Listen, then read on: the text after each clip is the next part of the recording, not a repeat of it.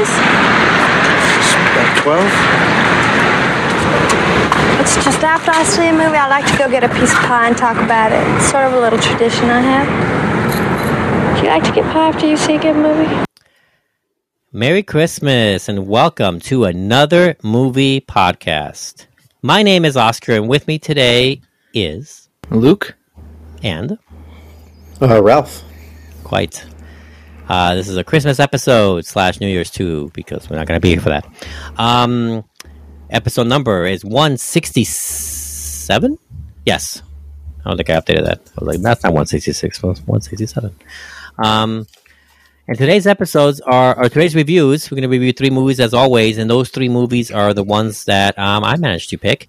They are Avatar, The Way of Water, and we're going to review The Banshees of Inisherin, and last but not least, we're going to review Decision to Leave.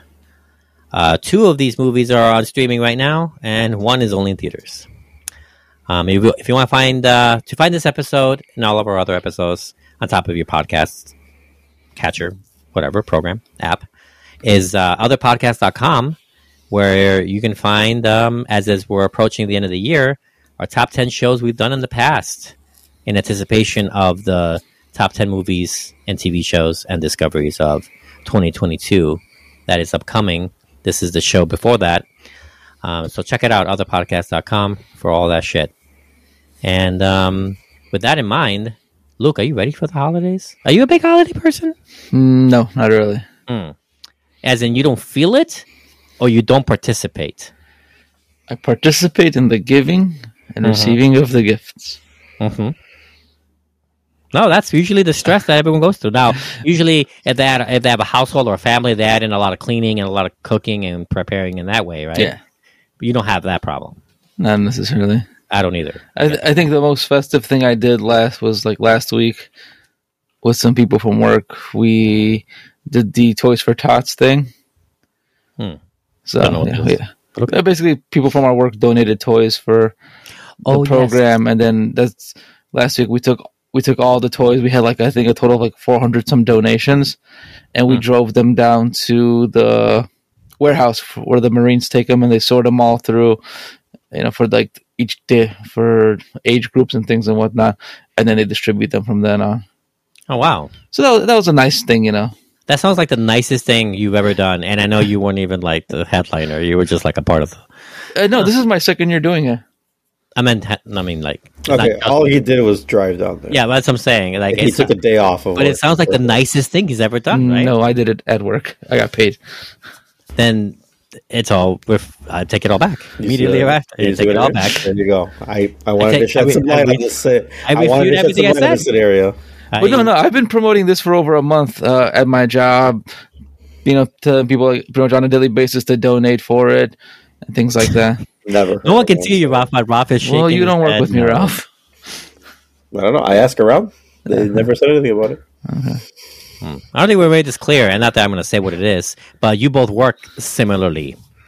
Let's say within, a square mile from each other, let's say. Probably. That's a safe bet, right? Anyway, okay. Well, we also have the Toys for Tots thing at all stores, at least my store. But we don't fucking drive it anywhere. Somebody picks it up later. Yeah. So that's all you got for Christmas? That's pretty much it. Like I said, I'm not a big Christmas person, so that's all right. What about you, Ralph? I like giving gifts and sometimes receiving.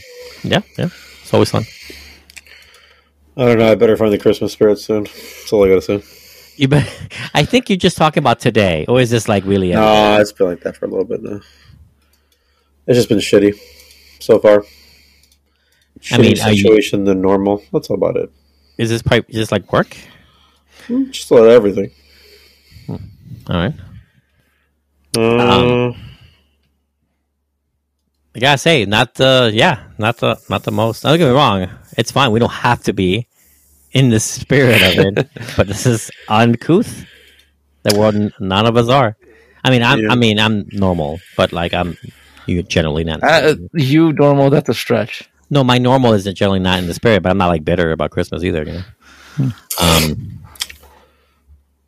Not right now, anyway. Not that I can. Actually, today I finished everything. They're all packed up, wrapped, badly wrapped, but they were wrapped. I emphasize on the badly, by the way. You want to wrap mine then? Bring it if you bring it over. There's a snowstorm coming. Yes, that's another thing. We're anticipating a huge Snowmageddon. Is that what we called it 2 years ago? I don't know what we called it. Polar vortex. Polar vortex? That's not what we called it, is it? You know, the polar vortex was in what? 2019. Oh yeah. So what was last year's 2021? Or the one before, 2021. Oh, 2020. Sorry. Because last year was nothing. We didn't get a blizzard. No, we called it something. Whatever. You all suck. All right. The worst opening to the show ever. Merry Christmas. Yeah. So why don't you lead us off? Happy Hanukkah also. Yes, and I think too early for Kwanzaa. Festivus. Yes. Okay. I got you, bro. Mm-hmm. All right, then move on to That Old Thing, recent discoveries, which is self-explanatory in itself. And Roth has nothing, but however, Luke, you did see something. Yes, I went last night to see The Whale, film by Darren Aronofsky, starring Brendan Fraser. He's back. Yeah, well, he's been getting a little bit of a comeback tour. Yeah. It might be a little too early to say this, but this is my movie of 2022. You're spoiling next week's movie. Honestly, I don't think I can watch anything else that's going to compare to this movie. It was one of Brendan Fraser's best performance. Mm-hmm. It was fucking amazing. How much I felt for this guy, whether it was disgust, empathy, sadness, happiness. There was so much just out of Brendan Fraser alone. It was crazy. That's what I've been hearing too, that it's a crazy movie. And here's the thing. I saw nothing about this movie. I think I saw a poster and that was it. Yeah. I didn't see a trailer. I saw nothing. I didn't know what to expect. I don't know much about the movie either. All I know is that it's great, and I would see it anyway because Aronofsky's attached. So yeah. All right, that's a high selling point there. Yeah, it's definitely well worth it. Okay. And because of all the things you made us watch and The Whale, I needed something that was a little bit cheerier. So I saw Sonic the Hedgehog 2. Avatar's cheery. Okay, it was cheery when it ended. Wow, spoiling every review. Yeah. So Sonic the Hedgehog 2. Yeah. This is the one with the wedding, right? Yeah. Okay. Yeah. So, interesting movie. How? Which minute they actually get married. There's only 2 movies, but I don't have to know. No, I know. I can tell you what happens scene by scene, though. Yeah. Okay, so this movie has to imply that you need to watch the first Sonic the Hedgehog to kind of understand it. Shit. And I was like, okay, so even if you're a kid and you start seeing this, there's a lot of stuff that you don't, like the Mushroom Planet and things like that. Kids don't give a fuck. Kids don't give a shit. They still don't know what's going on. Not only do they not know what's going on, nor they don't give a flying fuck. They just want cool blue things happening with the blue hedgehog. That's it. Yeah. Although I will say, the first half of the movie, there's so many puns thrown around. It was kind of annoying for after a while. Yeah. Really? What did you think of what's his name's voice? Knuckles' voice. I knew it was Idris Elba, but it was weird. Yeah, that's fine. Right? Didn't it feel weird? I felt weird. It felt weird. Yeah. It feels not forced is the wrong way to put it, but it feels off-putting, I guess. Oh, because Knuckles is red and he's black. Is that what you're saying? Well, that's what you said. It just doesn't fit him. Shut up. Yeah. Overall, it's fun little movie. I don't remember anything of these, by the way. I don't remember a single pun. What do you want to know? No, we're also I can quote you some stuff. Give me a pun. Give me a pun from the movie. No, I don't know. I can't remember. I don't know. I'm not that good. And you haven't seen it enough. You haven't seen it enough times, then. No, it's not Ivan Ooze. No Ivan Ooze. Yeah. There's no Ivan News, right? There's some pretty bad puns in that movie too.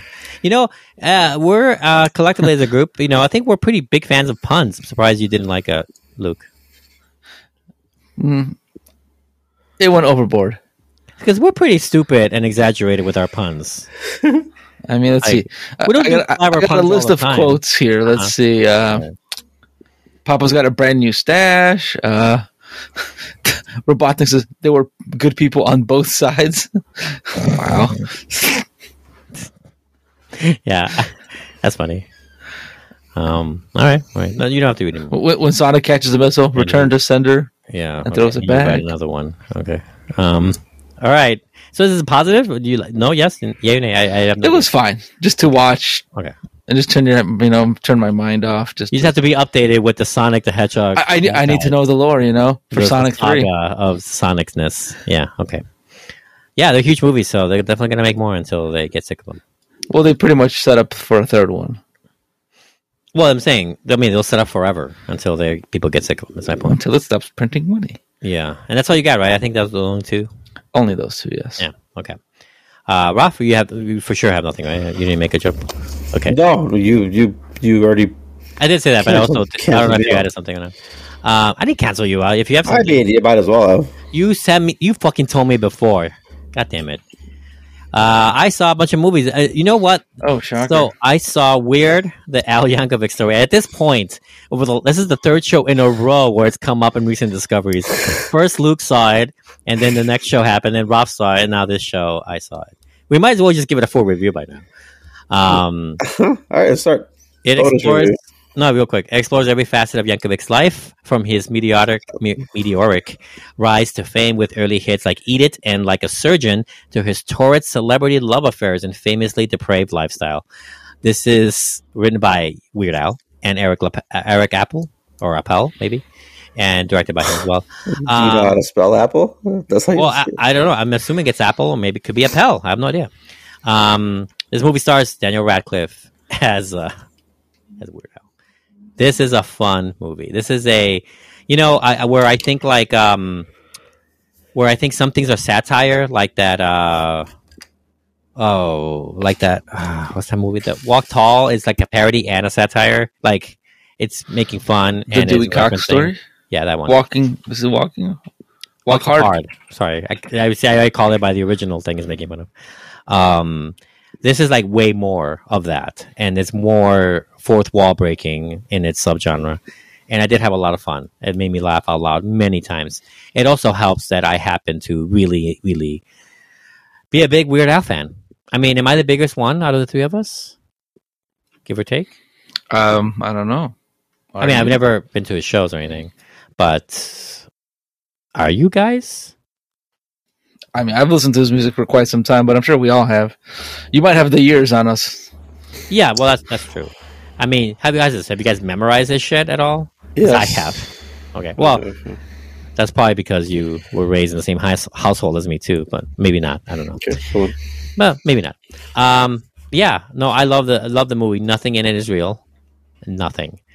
Just that the songs did exist, and it did make this guy famous to semi-famous, but obviously the infamy that this movie is saying is pretty false and part of the gag. The whole movie's a gag. It's a movie. It's a gag movie, and it works really well. I really liked it, but at this point, we've talked about it so many times, so I'm just going to move on here. I also saw a movie that Luke's seen recently, Emily the Criminal. Right, Luke? You saw this, right? Yes, I did see it. Down on her luck and saddled with debt, Emily gets involved in a credit card scam that pulls her into the criminal underworld of Los Angeles, ultimately leading to deadly consequences. Made by John Patton Ford, this stars Aubrey Plaza and Theo Rossi. Aubrey Plaza is really good actress in this movie. This is like a serious drama role, not at all comedic. Right, which is very weird for her. It's unusual for us to see her in this. Because we know her as Parks and Rec's girl. We know her from the Scott Pilgrim, side character role. That nun movie. That's really funny. I forgot the name of it. But this is not her first, serious movie either, but it's her first one that people are noticing. And yeah. And And yeah, this movie totally sold me. I don't remember. Did you like it? I don't remember. I was okay with it. I think. Like now that I have more time to think about it, it was fine. It was okay, but it's not like no new. Didn't break any new ground or anything. No, it's not right. But it's an interesting story, and there's like clear choices of like, going further in or backing out in her life in this criminal underworld that she's kind of tapping into, that she chooses to, kind of go deeper into them. And these choices are really, the movie focuses on those decisions, those crucial decisions to, go deeper into this problem, or, to try to get out of it worse, or like back away from it. And the movie kind of makes those, it's not like the movie is like point blank saying crime doesn't pay. It's not about that, but it's about how she finds a way into this thing, and you are with her the whole time, and it's up to you to decide whether or not you're on her side by the end. And I think the movie kind of makes you kind of play with those ideas in your head, I think. I liked the movie. It was fine, but it was just like, it was a good movie, but not like the best thing ever. But I really liked it. Aubrey Plaza did a good job. That's my point. Next up here, I saw Till. Have you guys heard of this movie? That's about the murder, right? Yeah. I saw the trailers for it, but it seems like there was not much of a, at least for one, I didn't see it in theaters.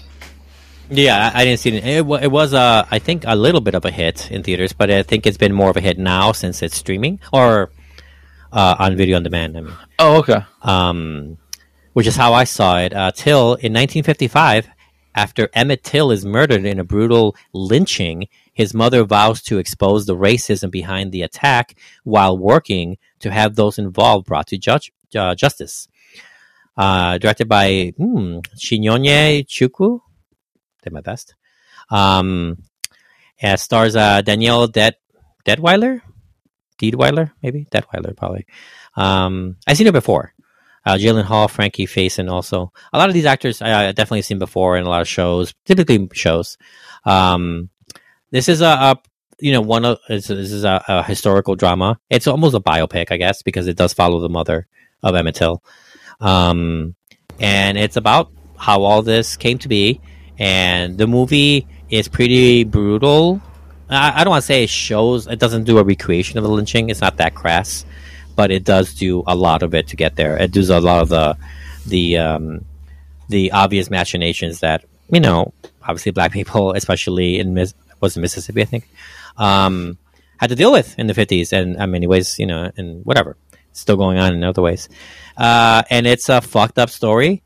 And it is the type of story that is like a stepping stone that leads to civil rights movements and all these other things, positivity and also other negativities that comes from such momentous events where like it's televised a lot. Everyone's talking about it from New York to LA. This is one of those stories, right? This is that case, one of those cases that people make dramas about.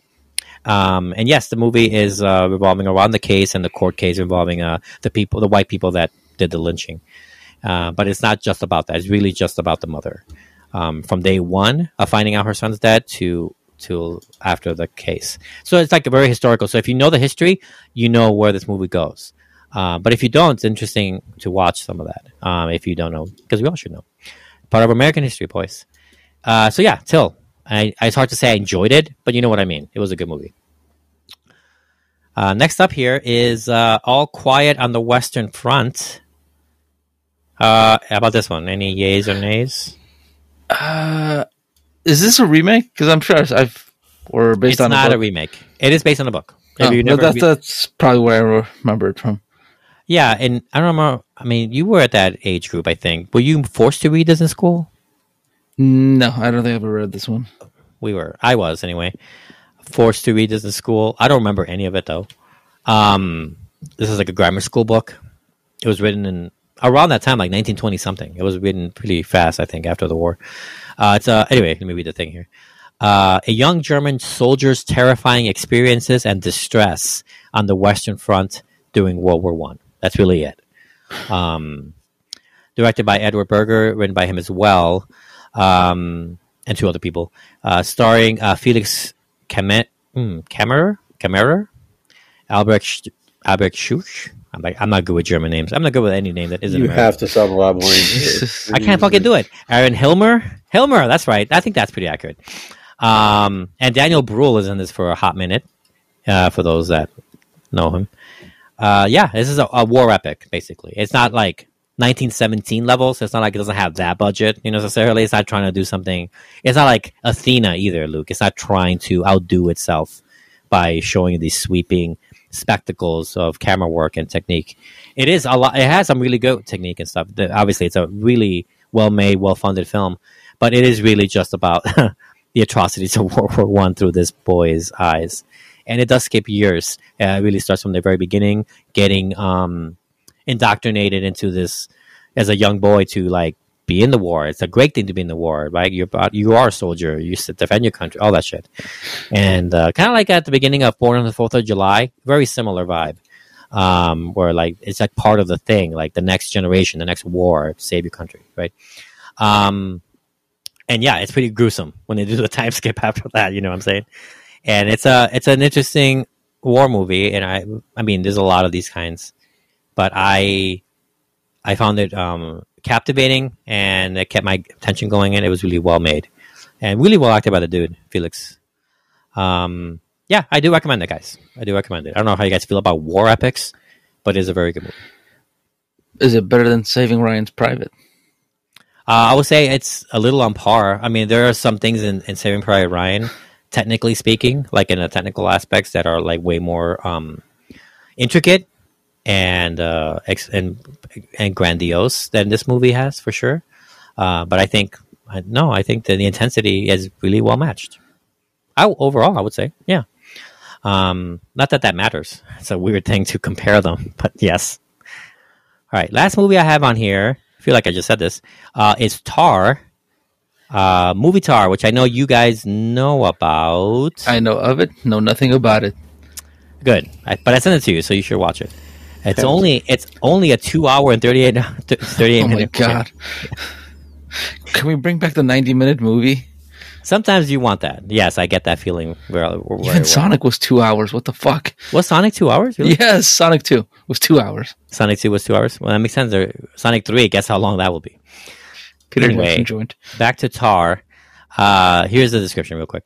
Set in the international world of Western classical music, the film centers on Lydia Tar, widely considered one of the greatest living composer/conductors and first ever female music director of a major German orchestra.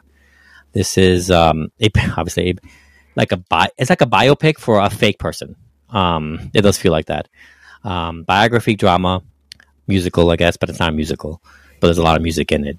This is directed and written by Todd Field, the guy that makes about a movie every once in a great while. He did In the Bedroom, which famously was nominated for a bunch of things, as well as Little Children.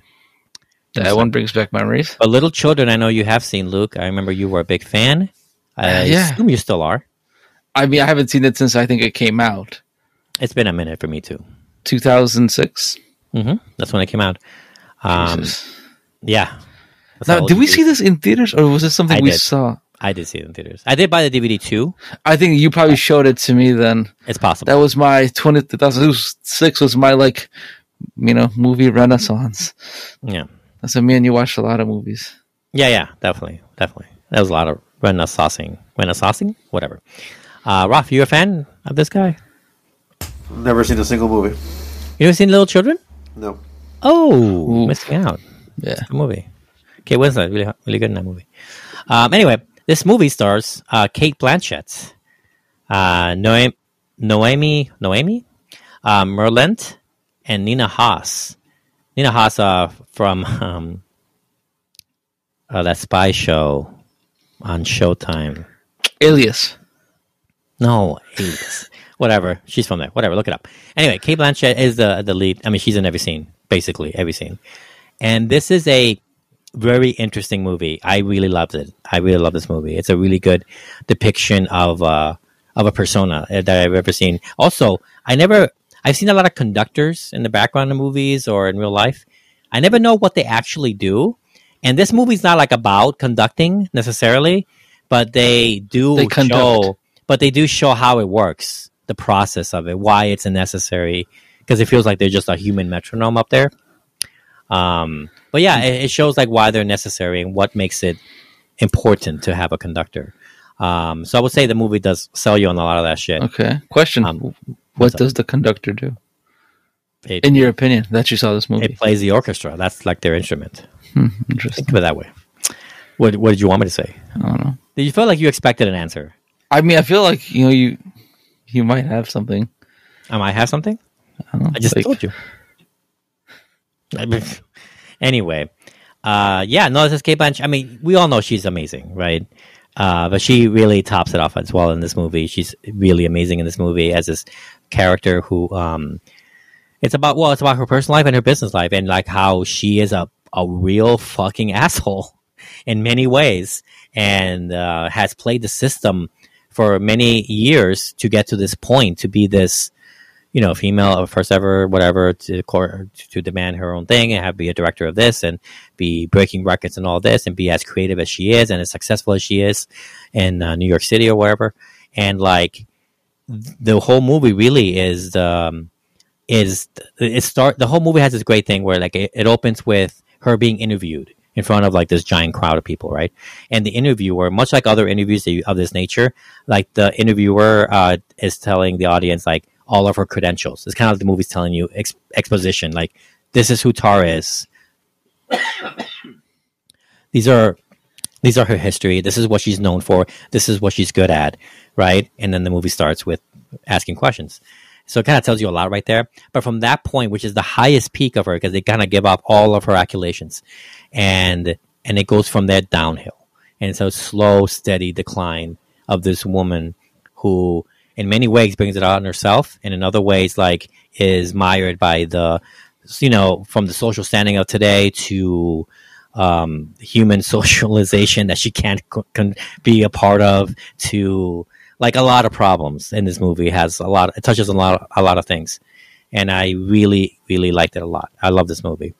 I can see why everyone's raving about it, critics wise. I don't know a person, like I haven't met a person that's seen the movie yet, but again, online and stuff that I've read is getting a lot of acclaim, and I can see why. I recommend it for y'all. I sent it to you. I recommend it to you.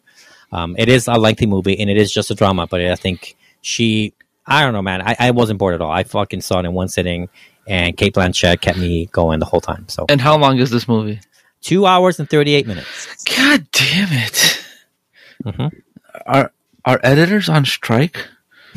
That's not how that works. It seems like it's not like you see one scene without a cut. It's not like the whole movie is in.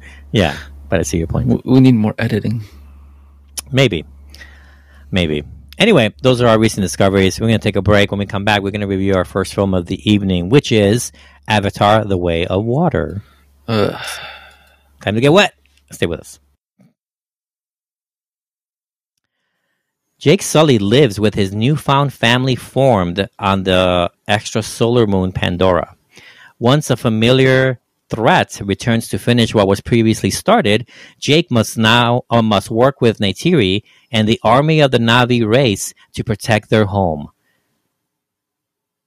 That's right, this is Avatar: The Way of Water. Also, if you think that sounds like the first plot from the first movie, you're not wrong. It sounds very similar.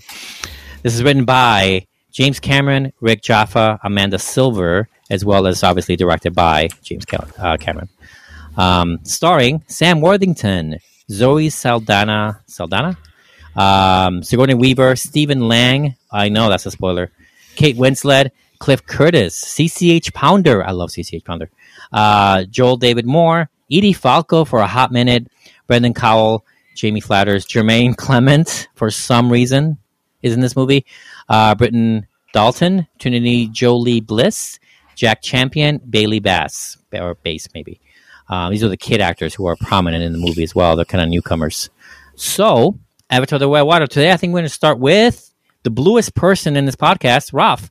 What did you think of Avatar? You know what? I'm going to get to you eventually, right, Luke? What did you think of Avatar: The Way of Water? So, this a quick thing. Edie Falco had posted about that she thought this movie had came out a long time ago and it flopped. She forgot she had done this movie. That's really funny. Yeah, that's hilarious. That's how long ago I get. He's been shooting for a long time. That's how long ago she shot her thing. Yeah, she's like 30 years older now. Yeah. Right. I don't think Stephen Lang is also a spoiler at all. By the way, I mean they do flashbacks. So, anyways, this is a movie. This is a long movie. 3 hours and what? 3:12. I'm gonna say it now. It took me 30 minutes to get adjusted to watching this movie for the high frame rate or the high refresh rate. How did you see this movie? Maybe we should start with this. I saw it in Dolby 3D or whatever it is. Dolby at is it 3D? I didn't wear glasses, so I guess it wasn't 3D. Oh, then no. Maybe that's why you didn't like the movie. Did you watch it in 3D? You guys watch it? Was it blurry? No, I specifically avoided 3D. Well, I heard that's the movie. That's the way he wants you to watch it. That's why 3D is very prominent in the theaters. I saw it in IMAX 3D. You saw IMAX 3D, so I saw it. I thought it was Dolby 3D because that's what I thought I asked for. But I saw it in Dolby, and no one gave me glasses. But my eyes didn't hurt, so it wasn't in 3D then. No, it wasn't. I guess the high refresh rate is what hurt. What took me a while to get used to. Right, which did have that. Which at first I was like, "Oh, sweet Jesus, please no." And I almost said that out loud. My theater was packed, by the way. Oh yeah. Mine was empty. Packed. I went to opening weekend, unlike some of us, Anyways, I went on Monday of opening weekend. Just like I said, like some of us. That being said, the movie, I mean, kind of like Oscar said at the beginning of it, which it sounds like a repeat of the first movie. You ain't fucking lying. I mean, I think that's my biggest gripe with the movie. It's literally part Not one. The frame rate. It's like because after a while I got used to that. Oh, right. Okay. So like it was that at some points this movie is brilliant and it's doing amazing things and you're so lost in the sauce that you're like, wow, that's amazing. And then another point you have this thing going on and you're like, oh shit, we're in a video game. Okay. And I felt like that. In a bad way. In a bad way, though, yeah. And what do you mean by video game, by the way? Just the way, like, the animation or the whatever we're using, the rendering and everything. Some of the stuff just didn't click as good. And I'm sure they rendered as hard as they could, to make this look as great as possible. I'll tell you something right now. James Cameron feels to me as to what Hideo Kojima wants to do. So Hideo Kojima makes video games, but really wants to be a director for movies. And I feel like James Cameron is a director for movies and wants to make a video game. And that's how this movie felt. I'm not saying he wants to make a video game, but that's like the way it's going in a weird way. It felt for those who may not know, Hideo Kojima did Metal Gear and shit. It can't be. Death Stranding also. Yeah, but Death Stranding I think it's not as popular. I think it's pretty as possible. It's as popular getting a now. sequel. It's as popular now because this is current stuff, I would say. Okay. That's the way I see it right now, in a weird way, because like of the style of things that I've seen in video games, it felt of that style. You get what I'm saying? Yeah. Not saying that he wants to be. James Cameron's always going to be a director, in my opinion, of movies. But maybe he does in an interview that I don't know about. Say he wants to do video games, and this is his foray into it, and they're just both working opposite worlds, a way of eventually meeting up in the middle somewhere. That's the way I describe this movie. Okay. It's okay at best, though. Sad to say, overall. Overall, okay. In my personal opinion. Oh, Dodoy. Got it. I mean, I've heard way worse and way better said about this movie, so I get it. Yeah, no, I'm not down on it like other people, but I'm also not like sucking his dick. So okay. Here comes one of those versions. Luke, what did you think of this movie? Oh my god. Okay. You're sucking his dick? No. Oh, yeah, we can't tell from all that dick in your nose. First and foremost, okay. Take the dick out first. I noticed something weird about this movie when the 20th Century Fox thing. I was like, wait a minute, why does it seem like so much smoother? And then as soon as the movie started, I was like, oh my god. I said the same thing. Oh my god. I'm like, you guys did not know this was to be projected in 60 frames or shot in 60 frames and all that? I thought it was 48 something. No, they skip around. That's the problem. So that's what I noticed. That's the problem. Okay, because 60 for the action, basically 24 for the regular talking. It's 48 for what It's so annoying. It's so annoying. I get it. I'm just saying. Okay, here's my gripe with there are times where it does not work at all. It seems like sometimes the stuff in the background is going at like 60 frames per second, but the stuff in the foreground that you're supposed to be paying attention to is going at 24 frames per second. And I'm like, this is wrong. Something is not syncing right. We're such gamers that our brain is like, listen, we'll do 380 frames per second. We don't give a fuck. We love the amazing frames per second. That's not an issue here, guys. But the second that shit drops, we know. We know, man. We know so fast. I'm losing frame rates. What's going on? My brain, my brain signals are firing like beep boop, beep boop, beep boop. Check your shit. It's so annoying. And the other thing is, it's like this movie's been done. This is like Avatar plus Titanic, because this man loves sinking ships for some goddamn reason. It's not just that. Wait until I tie in his other movies into the movie. And I'm sure you have a better way of doing that. And his National Geographic show. And then it's like, what else is there? The CGI porn that he loves. The whole you movie. should make a Pandora special where you could, have all that extra hour of bullshit whales fucking each other in the sea or whatever the hell you want to do, but cut it out of the main movie. No, on man. dry land. My bladder couldn't take this. Okay, so much water, and I couldn't take it. The best decision I did was go pee before this movie. Oh, that's exactly what I did, and I still had to go so bad. It's because you have a weak bladder. Yeah, I am not mad. You still have a weak bladder. You can't make it through a 3-hour movie. You have a weak bladder. I did make it. You said you didn't. No, I wanted to go pee. Oh, okay. I didn't actually leave to go pee. Oh, okay. Okay. So, what do you think of the story? No good either. The story was just or themes or whatever. I don't know. I'm not trying to tell you. The story was like the worst part. It was so boring. It was pretty predictable. I literally felt like we are reincarnating, like, essentially the old enemies and redoing the same plot again, minus skipping the turning into an Avatar thing. Okay. Right. Okay. So we got that polar opposite of the spectrum because, guys, I am not a gamer. I didn't notice that shit. Oh my It was fine for me. And let me tell you a story. 80 to 90% of the people watching this movie ain't gonna notice it either. But it's not. But it's not that bad. No. I think you guys are way more attuned because you guys are gamers. But not only that is specific. But also, I'm saying only gamer guys have been talking about this. We know what a movie feels like. I know that too. I also know. Like when I go into someone's house and their factory setting TV is set to, well, I can tell immediately, and they go, "I don't know that problem." I grab the remote control and I know that. Yeah, and I was worried and I was going to walk into a Hobbit difference. situation. Remember the Hobbit movies? He was doing 60 frames fuckery there. That was 48. I thought 48. it was double. No, I think he was doing a lot of weird things in those movies. And not to mention Ang Lee's movies. Gemini Man specifically was shot 60 with some other thing to it, and like if you've seen those had movies that new 3D stuff, but that was fine because the whole thing was shot. Like no, the thing is that those I could tell the differences way more than this movie. Hobbit was 48. All of them? Yeah. Okay. 48 frames per second. I know. My point is, I know people fucked around with the frame rates, and those did not turn out as well. I think that this one is not the best. I'm not saying it's whatever, but I'm saying it's a progression. I think those other two, I noticed it way more than the no times I noticed it in this one. Just saying, but I did see it in IMAX with 3D, so maybe that, I don't know if that makes a difference. Maybe it helps. Listen. Maybe. Okay, so apparently Avatar was actually partially shot at 48. Mm-hmm. The only other movie I see is Gemini Man was shot at 120 frames per 120. second. That's what it was, 120. Yes. Maybe that's why I like the movie. But the DVD and Blu-ray was rendered at 24. The Blu-ray 4K was 60 frames I like per second. Gemini Man overall. It didn't like land for me. Yeah, I agree. It should land it better. No, I agree. I just care more about the story, honestly. So yeah, me too. Gemini Man. Yeah, I'm an agree movie. So as far as the story guys goes, I'm gonna throw a few titles for you guys. All right, one. Okay, here's two titles for you. Die Hard with a Vengeance. No. Die Hard 2, Die Harder. Sorry, that's what I meant to say. Okay. And not A New Hope. What the fuck is the one with the New Age ones?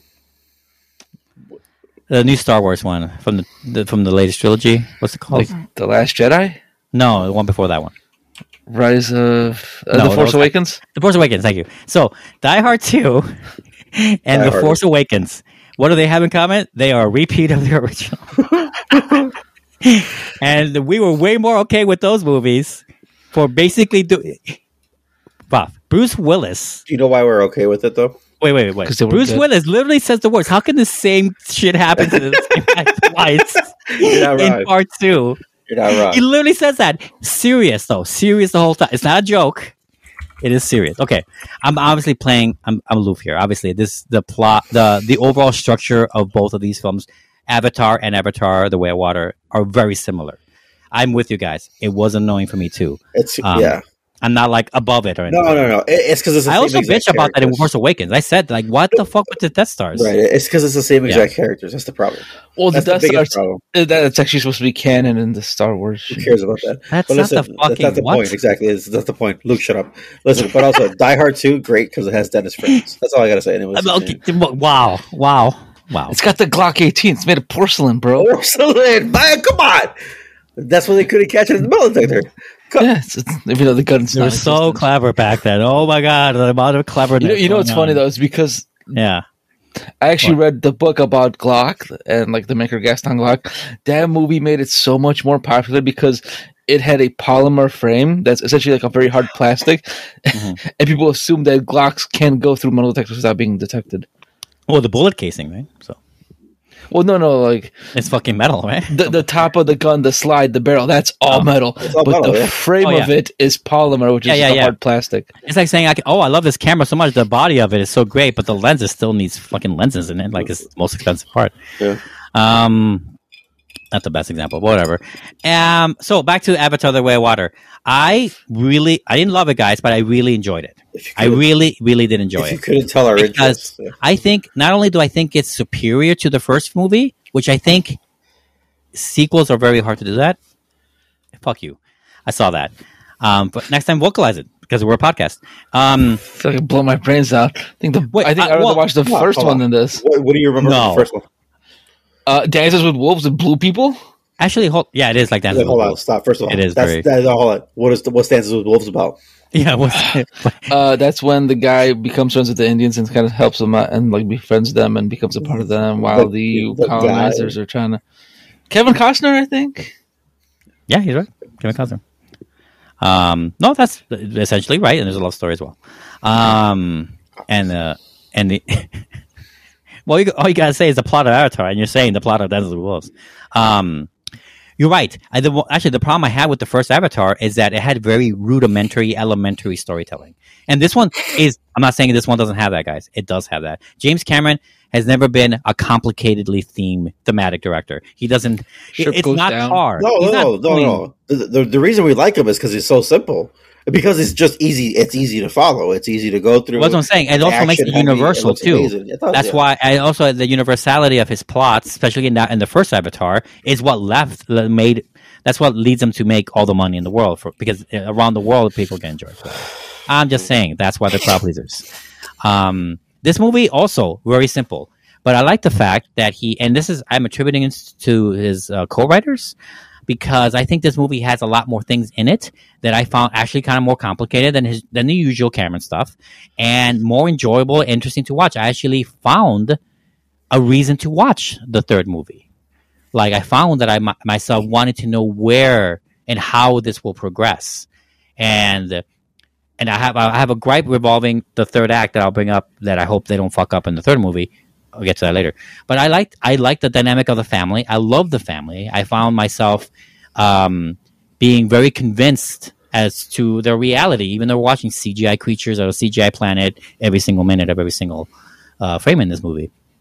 And but I found myself completely convinced by what I was watching. And those meandering scenes that you guys were talking about that kind of reminds you of Disney's Earth and shit, with the whale fucking, I found that all supremely ass enjoyable. Just like a regular, it feels like James Cameron's real success in this movie is that he makes CGI porn. He makes CGI and special effects and shooting green screen stuff or whatever they're doing. He's shooting all this with a camera or with an angle that makes it look like you're shooting it in a real place. Like there are shots in this movie that you can see pull off in the real world with the stunts and directors and actors, like actors on the actual water or on the tree or whatever they're doing. Like the way he uses the camera, I think is very like, it's like he went to Pandora and shot this with the real blue people. Like that's the feeling I was getting with the technique of the camera stuff going on. I'm not talking about the frame rates, just like what he's shooting and what he's showing you specifically in close-ups and medium shots. Look, if you look at it again, it's made to look like a person went out there physically to shoot it. In the way that water is constantly rendered, I found the water like no. Listen, the amount of hours spent rendering this. The amount of hours spent rendering. You could first of all, the computer most realistic water I've ever seen. Already, the processing power of these computers have to be amazing. The most realistic ocean. And then they still went. By the way, 10 minutes of film is going to take like 4 hours, and you're like, okay, cool. Like, it's no surprise, really, that this movie was finally finished like 3 weeks before it fucking came out, and obviously it still wasn't really finished because of you guys are complaining about the frame rate stuff. They were trying to cool down the PCs from rendering. Yeah. Okay. Yes, go ahead. Why the hell did I think this entire time Matthew McConaughey was in this movie? That he was supposed to be Jake? I don't know. I can't answer that question for you. I'll tell you that right now. I could have sworn he was. I feel like that's a Mandela effect for me. Because Sam Worthington was a more of a hot item in 2009. I don't even know who he is.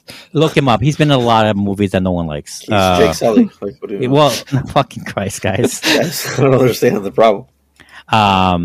He's known for movies like I'm trying to look at. He's in Call Under of Duty the Banner of Heaven. Hacksaw Ridge. That was him. He wasn't anybody good, was he? No. He's not a good actor. He's not like a great actor or anything. Man on the Ledge. Remember that movie, guys? Man on the Ledge. Texas Killing Fields, The Debt. I've seen all these. Clash of the Titans. Anyone saw that movie? Terminator Salvation. I wish I could forget that one. I'm just saying. These are all the movies he's been in. And then before that, it's like nothing. He is not a good actor. I don't think James Cameron has ever cared about good acting in his movies. He's more of a technical guy. He did hire Schwarzenegger when the guy couldn't talk English. He used Schwarzenegger to a good way, as a tool, mainly. Right, no, I get it. I'm saying the guy didn't speak English. So just like... Well, by True Lies he did. But you're right, not in the first Terminator. Not in Who is your daddy and what does he do? Okay. Anyway. Listen, I don't disagree with you. Yeah. When the movie sells it, there's amazing scenes. When you're just like, this is CG. Like most of the movie, I forgot I was watching fake. But that's the thing. But the quick moments. There's moments, especially when there's like a fight scene. One of the fight scenes, or something happens just a little bit too fast, and I'm just like, there it is. And really, I felt like the fight scenes were even better rendered. No, there's like little moments, and I just like little moments that just like remind me, it's not all there. I'm so glad I didn't catch them. And that's the problem because I did catch it. That is the problem because it was immersive after the 30 minutes of me getting used to the fucking high refresh rate, right? But like after that time frame, I got okay. I'm used to it, and then you're like, oh shit, it looks great. Oh shit, like this is okay. This is amazing. Wow, the water scenes all look great. Awesome, cool. Oh, okay. And it's just like refresher, and I'm like, okay, that's fine. Like, all right, we'll get over it. You know, watch it again, and you're like. Okay, there it is. And obviously the story is not helping, but not helping as in like just the villain. Not being enticing. The villain problem. Yeah, not as enticing as it should be. Yes. And then you're just like, you're just like annoyed. I get annoyed in those moments, and then the problem is not just one or two. If it was one or two, I wouldn't make. I know that it's all the time. I know that it is all the time in the movie. I just never. I was just immersed the whole time. Yeah, the guy next to me was fucking excited, even though he left to the bathroom like 3 times. But like, he was excited. Like he was in love with it. Was it somebody you knew? No, I went with. No, he was in a packed theater. Remember who? I went by myself. Okay. Yeah. Okay, can we put the frame rate stuff to bed? I think we got it. No, that's fine. I have another one. What, another frame rate problem? No. Okay, go ahead. I was going to talk about Stephen Lang. This is going to sound so bad, but the blue people all look the same. You're right. That is. You're right. They were different shades, bro. No, literally. Not like that. I could not tell. First of all, it is like that. 2 sons? The 2 sons he has? Really? You tell them apart. Wait. Wow, hold on. Finish that. I got a view. I think I cut. I couldn't. Aside from like Took, I obviously know that was the small one. Okay, that was the child. But the 2 sons, I'm like, I don't know which one that is. I could tell every time. I couldn't. Just those two mainly. I could not. You're European. Everyone else had something distinctively different, except the sons. Well, Ralph and I are like gamers in this sense. You know, we recognize other minorities. Yeah. You, I get that you wouldn't. Listen, just because you can't tell, like you can't be racist on fake blue people. It's fine. No. Apart, you know, that's like Jake and the Mexicans, Colombians, you know, like that. You can't tell them apart. It's okay. We can. Yeah, we can for the most part. Everyone else, Peruvian and Bolivian, I know much. Just the two sons. Yeah, I know what you mean. Yeah, the two blood brothers. Yeah. Okay. Yeah. Okay. I wish if you know, so Spider, I could spot it, in a crowd. Yeah, was Spider the marker? Like white kid? Yes, I can. There's a really good use of Spider in the movie, though. Of like using a human kid, human around everybody else who CG'd. Straight out of Tarzan, that kid. Yeah, 1000%. But using it and then being lost, knowing that you get lost in it, because I even told myself once where I was like, I can't tell the difference. You can't, and there's and also I feel Cameron did that to challenge himself. I'm adding a real human in here. Yeah. How seamless it is between these two interacting. Hey, fuckface, tell the difference. Tell the difference.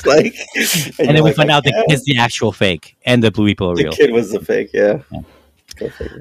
Okay, noted, Luke. I didn't have that problem, but I can see that. Yeah, almost think I can't see that, but okay. No, I don't know. I don't see it either. I'm trying to give him an out. Okay? Because I want him back for the show. I don't want hate threats. That's mute yourself now for the rest of this fucking thing. No, do not. I want to get into Stephen Lang. What do we guys think of the return of Stephen Lang? Getting his own blue person, right? Okay, in theory, I like it. Mm-hmm. But at the same time, it's just totally like they don't even do the throwaway line of this technology exists kind of thing. Oh yeah, we backed up your memory. They said we backed up your memories. Okay, and we've been creating your body for this long over here outside in space. You feel like you needed more out of that. I felt like I said, the throwaway line didn't exist, right? About we have the technology to put your memories or to store your memory, right? Or your but it was always consciousness as well. It wasn't just memories. Well, my question there is that why didn't they do that in the original movie now? Because Sully was Jake. The reason he's Jake in that movie is because his twin brother got killed. He was the actual scientist. His twin brother died. And so he had to take up his place because it's so expensive and all this shit, right? That makes it even worse. Yeah. Right, but was that technology not around at that time? Could they not have downloaded his brother's body into the Avatar?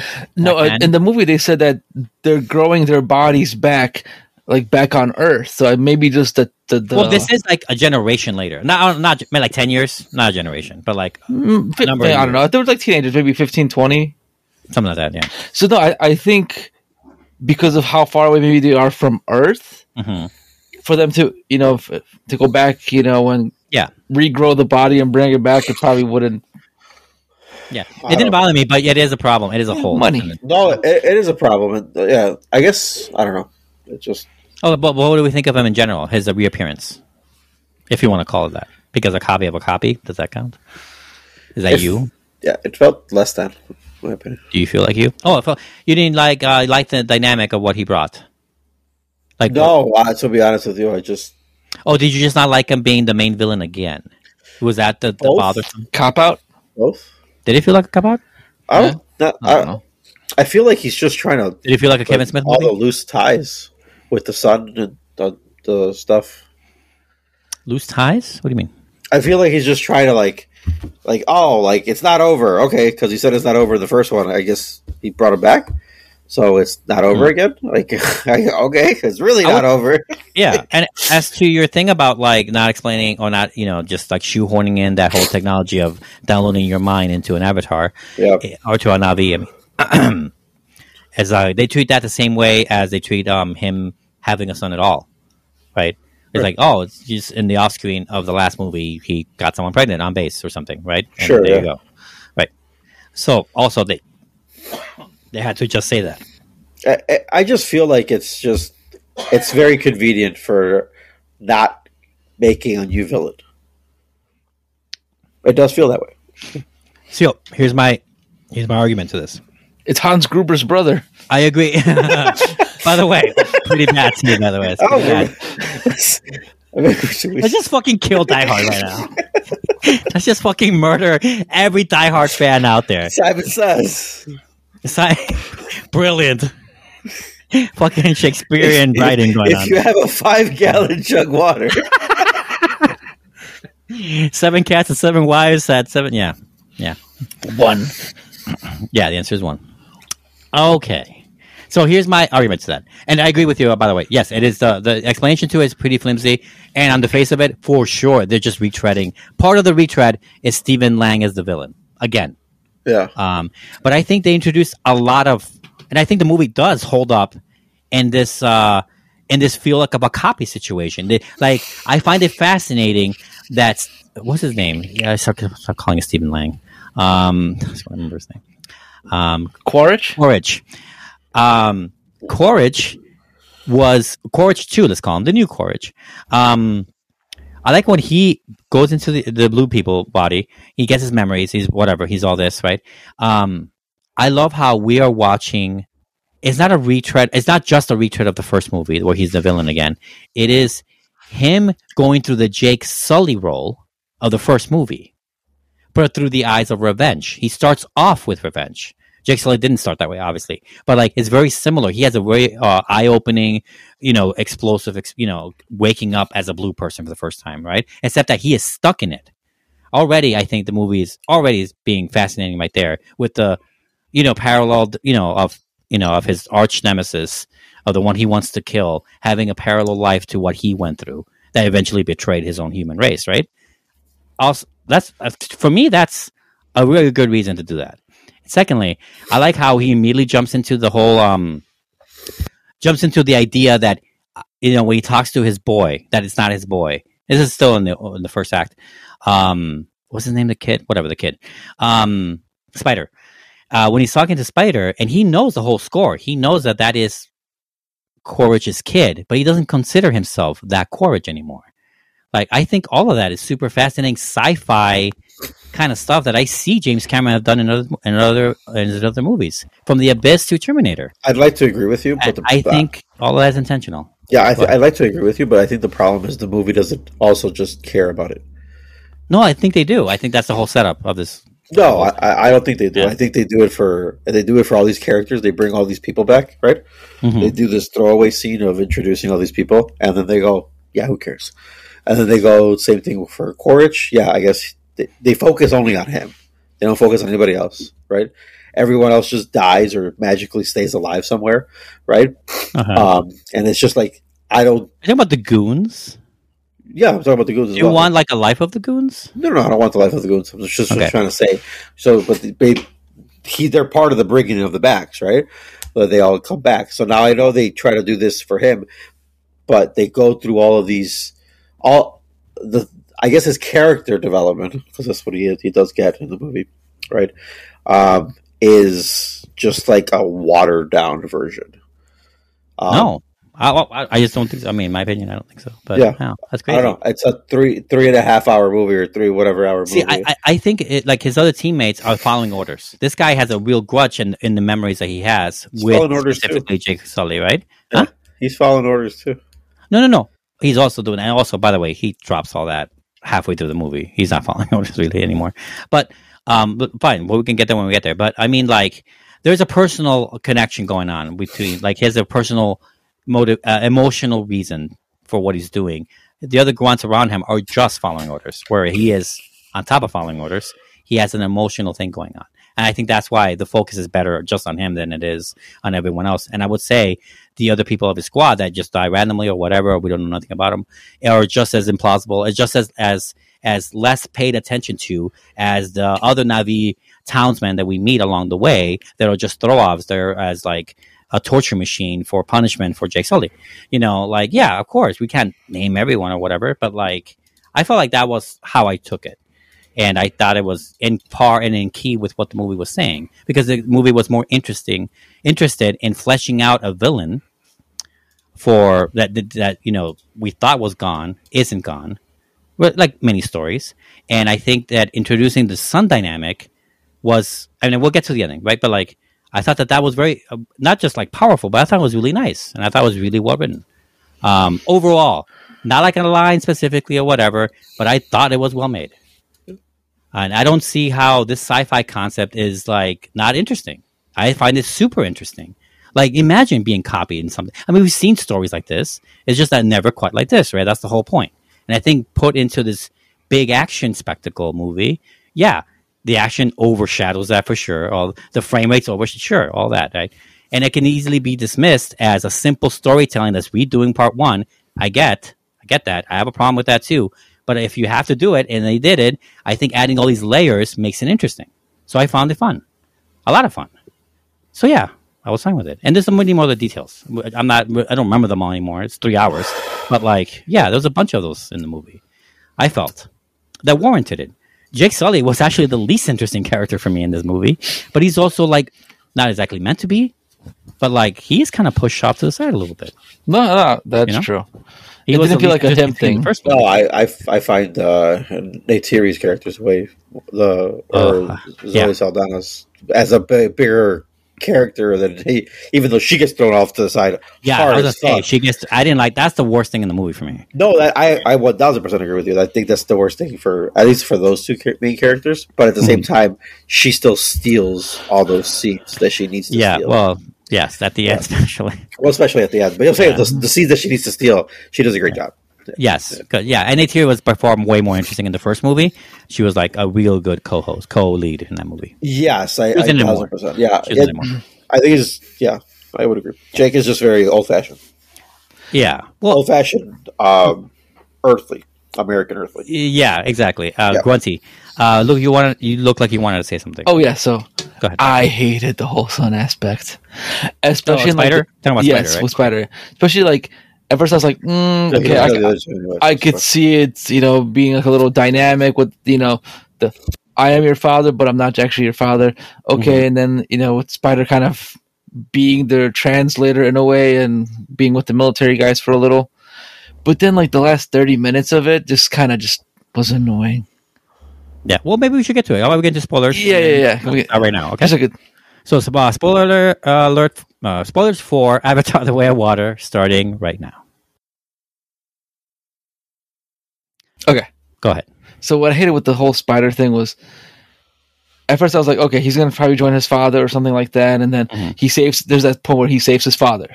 Because he's like drowned and dead, but then he just like leaves him and goes back to them. It's like, what the fuck? It's like, you're flip-flopping, kid. Like, choose a side.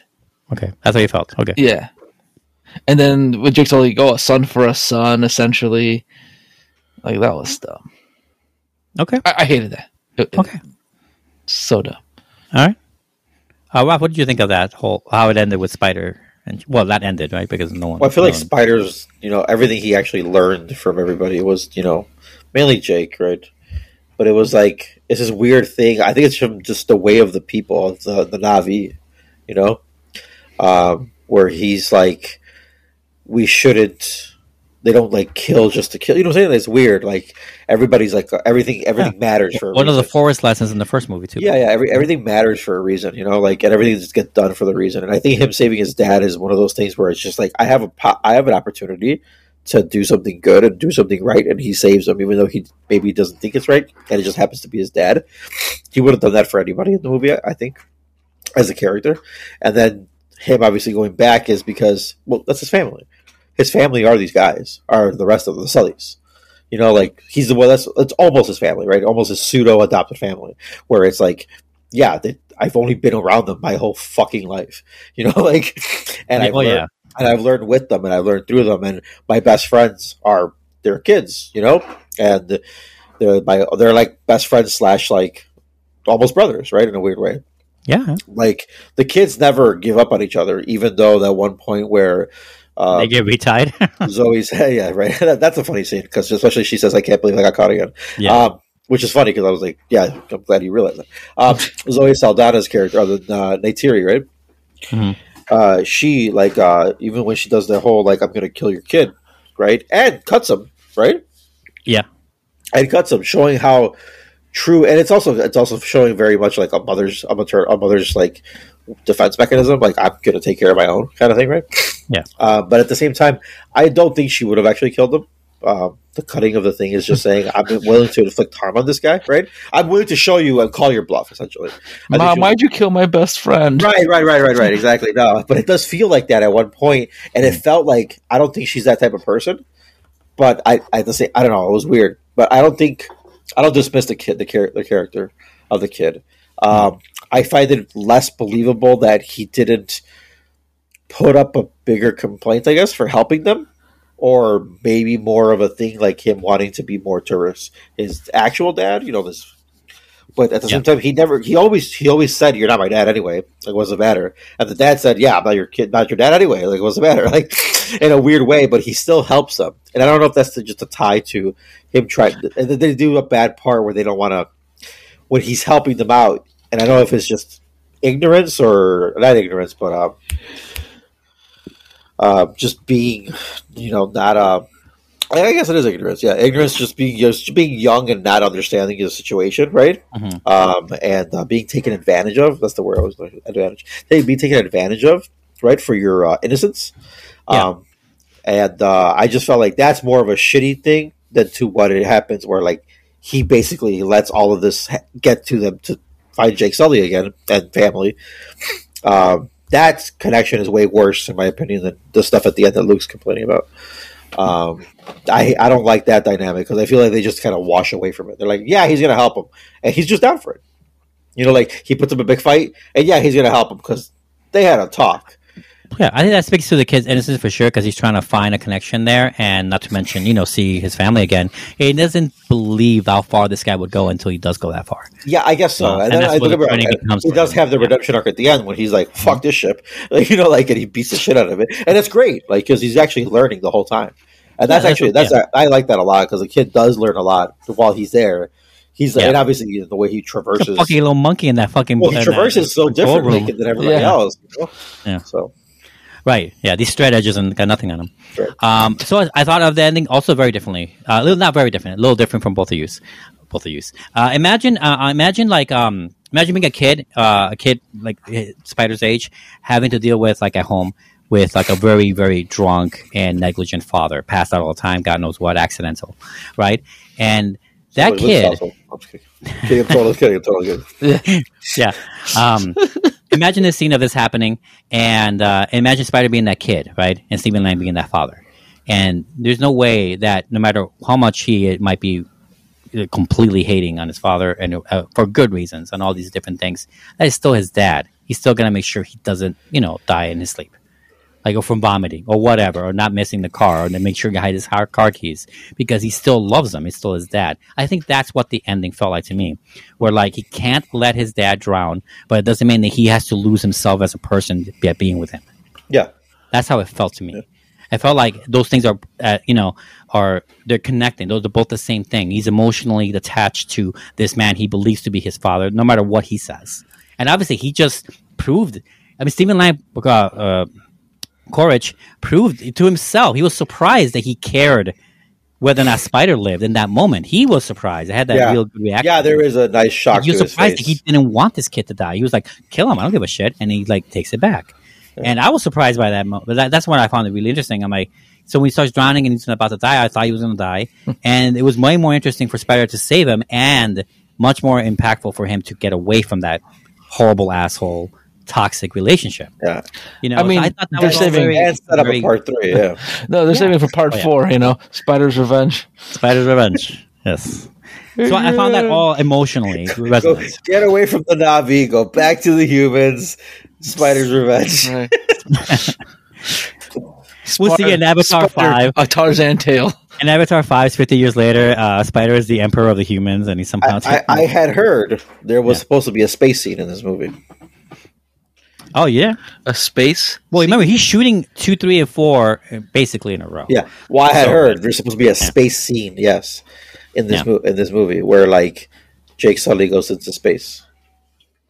Well, okay. We'll get to the possibilities of what's going on in a minute. Hold on. Yeah, that's good. Don't forget that. What? I also felt hard, and this is the hardest scene for me, feeling-wise, that it got me. What I told you about taking the blue pill when you go to the theaters. Took a red pill. is when his oldest son died. It got to me. I didn't expect that. It 100% got to me. Yeah. Yeah. I don't know. Luke, did you feel Luke something? has no heart. Luke has no heart. You have no heart, Luke? Look, I felt it in that theater. I was like, see, I didn't. The little one at first, and then it was like when the kid was dying, I was like, oh, it felt I know he so shot him. Rushed. No, he had a death scene. How was that rushed? From that, I don't know. It felt like so much was going on. It sucked for you. Want me to show you Rush? That Departed. One shot to the head, dead. That's it. Spoilers. No, I don't know. Maybe because I just couldn't tell the two sons apart. I'm like, which one died? Oh my god! Was it the whale? Thematically, I knew it was the oldest because he didn't have it going with the Na'vi water girl. So like, no way, that kid. I'm kidding. I could tell them apart.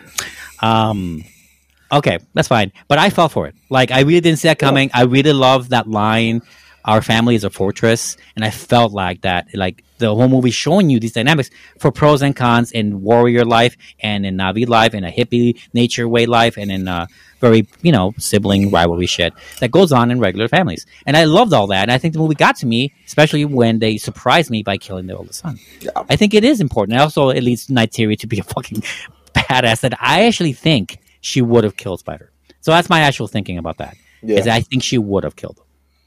That's how mad she was. Yeah. That's how resolute she was in stopping him rather than saving a life. And I think they're going to come across to that. I think she's going to be asked that question in the next one. Probably. I think Spider's also going to be just like, yo, was she going to kill Spider's 100%. I think Spider will ask that question. Like, I ain't coming to your house.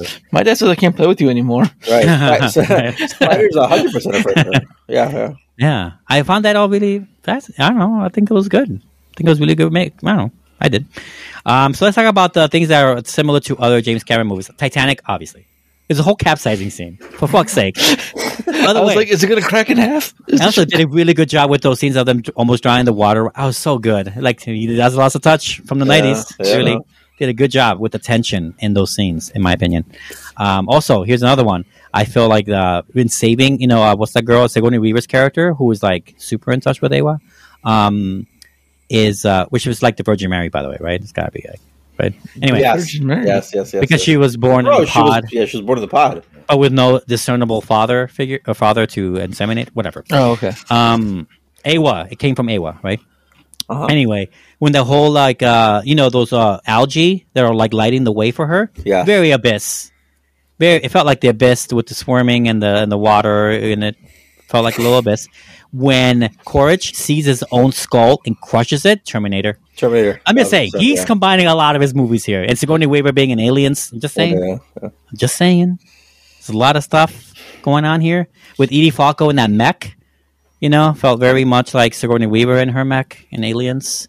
Anybody? Anyway, I think he's combining a lot of his movies. I didn't see any True Lies stuff, but give it a minute. That's a Stockholm machine. That's such a good movie. I saw that like a few months ago. Again. I just want to mention that those are the movies that are referenced, whatever. But I love the build up to the last scenes. He shoots action super well. I loved it. I even love that I mentioned it a minute ago. Quaritch visiting his own body, seeing that footage, and it's the beginning of Spiders, trying to do this connection thing. I thought it was all really set up nicely. I know it's like 2 hours before the ending, but still. It was earlier. Yeah. The only thing I wouldn't like, though... Okay, so part 3, space stuff. This is what you think is going to happen? I don't know. We'll see. I feel like they have to. They introduced space in this movie. I mean, the one thing this movie is... Don't get me wrong. They all came from space, of course. Yeah, right. But they introduced it as in, like, they're currently there right now. I mean, they can go to space. They can go back to Earth. Because that's where they were building the bodies, out in space. Oh, yes, that's right. No. Yeah. And then again, at the beginning of Avatar, the first one, it starts off being transported. They talked about the trade route, or not the trade route, but the supply route that they have. Mm-hmm. Obviously has to go through space. So humans are real bastards in this movie. Other than Spider, who is a native there, basically, let's just say it. And obviously the two doctors who are still alive, the three. Yeah. Which we get very little of, by the way. Thankfully. Yeah, I guess so. Yeah, there's nothing to say right now about them. Exactly, right. But the thing is that all of human race are real villains in this movie. How do you guys feel about human race being utter villains? About time. How's this? If you were Nailed on it. Earth and you know Earth is dying, and you heard that Pandora, I fear for any fucking planet we land on. Bro, we're fucking you up. I mean, I'm telling you right now. I hope you give us. We're literally the guy shaking our your hand. capacity for destruction is No, I 1,000%. how high? Fuck, I don't even know the limits of our capacity for destruction. That's the reality of the truth. Dude, the shit we do to each other alone. First of all, we're the kind of people who shake your hand and have a knife in the other hand. We're 1,000% that person. I mean, look, once we know, nice, like once we know what your weapon capabilities are, then that's what really matters. that's what. Yeah. I honestly, in my opinion, the human race is The human race is constantly yelling, "We have the bigger stick. Why are you still in our land?" Right? That's what they're saying. right. The whole movie. as they just slaughtered tons of people to Yeah. get there. Yeah, 1,000%. Yeah, It is. yeah. It made me feel weird, honestly, because it's the most fucking truthful thing ever. no, but it's still weird though. No, I felt like it was truthful. I feel like we as a species are very. You know what it reminded me of? In the theater, I was thinking of it. I thought of the Agent Smith scene in The Matrix, Ooh. where like humans are not actually mammals. We're a virus. We come into a land, to an area, You're take like over, and multiply. you're like a Until every plague. natural resource is consumed, Yeah, and then we move on to another place. That's exactly what this movie is saying. We took over Earth. Earth is no longer livable. We're going to take your Pandora. I've never not agreed with that line of dialogue. I'm just saying. It felt. I thought of that, and that's in some of those scenes. I'm like, dude, we are portrayed as the worst assholes. In the Because universe. we are. Like, Yeah. I'm sorry. I had nothing to say about it. I'm like, no, listen, we're not. Yeah, we are. Are you Yeah. from Europe? North America? Okay, hold on. Yes, Russia. You gotta be careful with that one. That's some weird shit going on right there, right? Yeah. Or I mean, same thing with Asian countries. Any other Russia's in Asia, by the way. But same with the Asian countries. Are you? Yes. Cool. Now, if Mexico came, you'd have some friends. As long as you got tequila, we're good. Some beer, we're golden. That's fine. I feel like We'll we're build some really houses. close to talking about Black Panther 2 again. We'll live together. Mhm. But yeah, Yeah, I'm being serious though. I mean, I get it. Yeah, No, I get it. I fear for any fucking planet we ever go to millions of years from now or whatever. Whatever, we got to ditch this place. No, the thing is, I had no argument against it. The movie felt right to me. I just felt so gutted by that reality. Yeah, I was on none of their sides. None of their sides. None of humanity's side was I ever for it. Like, I know why they're doing it. I know what they'll do for it, but like they're also like to think that they deserve it, and oh my god, it's just so unabashedly stuff. It's like so frustrating to watch. It's frustrating, some of those scenes, especially that whale hunting stuff. I mean, we go through some of the whale hunting procedures. Pretty All hard. that just for And the guy and the spider's like, you throw the rest away, right? yeah. That's so. You know what's how is fucked that up, not a though? Native Like- American seeing a French like fur trapper and saying the same thing, right? 400 or Like, 500 years ago. when I lived in Alaska, and I was like, "What the Yeah. fuck?" And I saw when they caught it was like a 26-foot whale, and they literally used everything. The only thing left on the beach after they like literally took it apart was just blood and some like leftover guts. And I think they took some of the guts because I think they used some of the linings for it for certain things. But that's like native tradition for like Native Alaskans. So a And I lot of was just candles were made that year, huh? like what the? No. Actually, not really. That was the only one that they caught that year. So That month, then. not a lot of muck-tuck going on around that year. No. That's interesting. I didn't know you saw that. Oh, you know about that. Yeah. That's crazy. Yeah. It was so... It was just like that was a real high point of humanity's like, get the fuck out of here, frustrations with them. It was pretty bad. And, and also the movie even throws in almost as a lark that these whales have more emotional capacity and intelligence. And So they feel it way more than they're fucking talking. Yeah.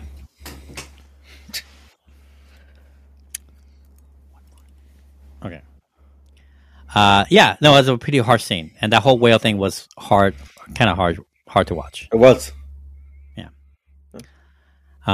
Anyway, so what do we expect? I mean, okay, I know mixed bag here in the group here, but like, what do we expect out of the third one? 7 hours. What do you think is going to happen? I mean, I feel like the fight's got to be taken to humanity in space at some point. Are we Celebrity going to attack Earth? deathmatch Do you guys see Avatar people attacking Earth? I have an issue. I have an Javi, I issue mean. here. How savvy is Jake Sully? Because they make him this like this. He's like Patton. Like, Well, yeah, he had the win of kicking humanity out. That was a big win. I mean, I get that, He's but, a like, military background, right? yeah, but he's like a grunt. Like, guys, Yeah. why isn't anyone smarter gone against him yet? Yeah, that's why I kind of really hoping that Neytiri will take over at some point. Hopefully that still happens because Jake Sully's always been the least interesting. He's a dumb grunt that is just that has a good heart. Definitely, like he has a good side. On Yeah, exactly. And that prevailed the first time, but doesn't right. No, he champions things from humanity, which is like especially like on. He's got the thing of hope. He's got the thing of like, there's a lot of good stuff. Ability. From him. Yeah, right. That all of these things shine good when you're instincts. trying to do something good. When you do something good, right? But yeah, he's not this tactician. You know what I'm saying? Like, he knows what they're gonna do. That's the reality of the issue. It's just that they're so like one dimensional. I guess this military in the future. But yeah, I'm waiting for like a bigger entity to come after them. So actually, what I'm expecting from part 3, and I'm assuming what he wants to do in part 4 and 5. I don't know if he gets that far. What I'm expecting in part 3 is the actual world or more of the world gets involved. Yeah, because we really saw a huge forest in the first one, and this one we added islands and islands in the water, in the ocean. Well, I don't want every movie to like go to another place and snow. Yeah, that would be boring. I don't want that either. I don't want that either. But like, they're gonna go underground. But I feel like even the water people, the water tribe people, Mole like, Navi. bro, like you guys are forest people. You guys are forest Navi. What are you doing over look here? at your tail, right? Right, you look at your tail. You guys are so much darker than us. You know, it's shit like that, right? And you're like, okay, cool, but at the same time, they're like, that's your problem. That's what he said. Yeah. He said, we have our own problems. That's your problem. They don't see it as our problem thing yet. Yeah, And that's what's gonna happen. You want to get the hour in there for the. We're world. going to get the hour in there real soon. I agree. The thing is, I'm fearing. This is where my fear is that whatever the next one, the Sun Tribe or whatever, I don't know what the tribe is next, right? Or the Sand Tribe, maybe, I don't know. The next tribe that's coming in, right? That you got to become one of our people because they're already water and forest people, right? So now,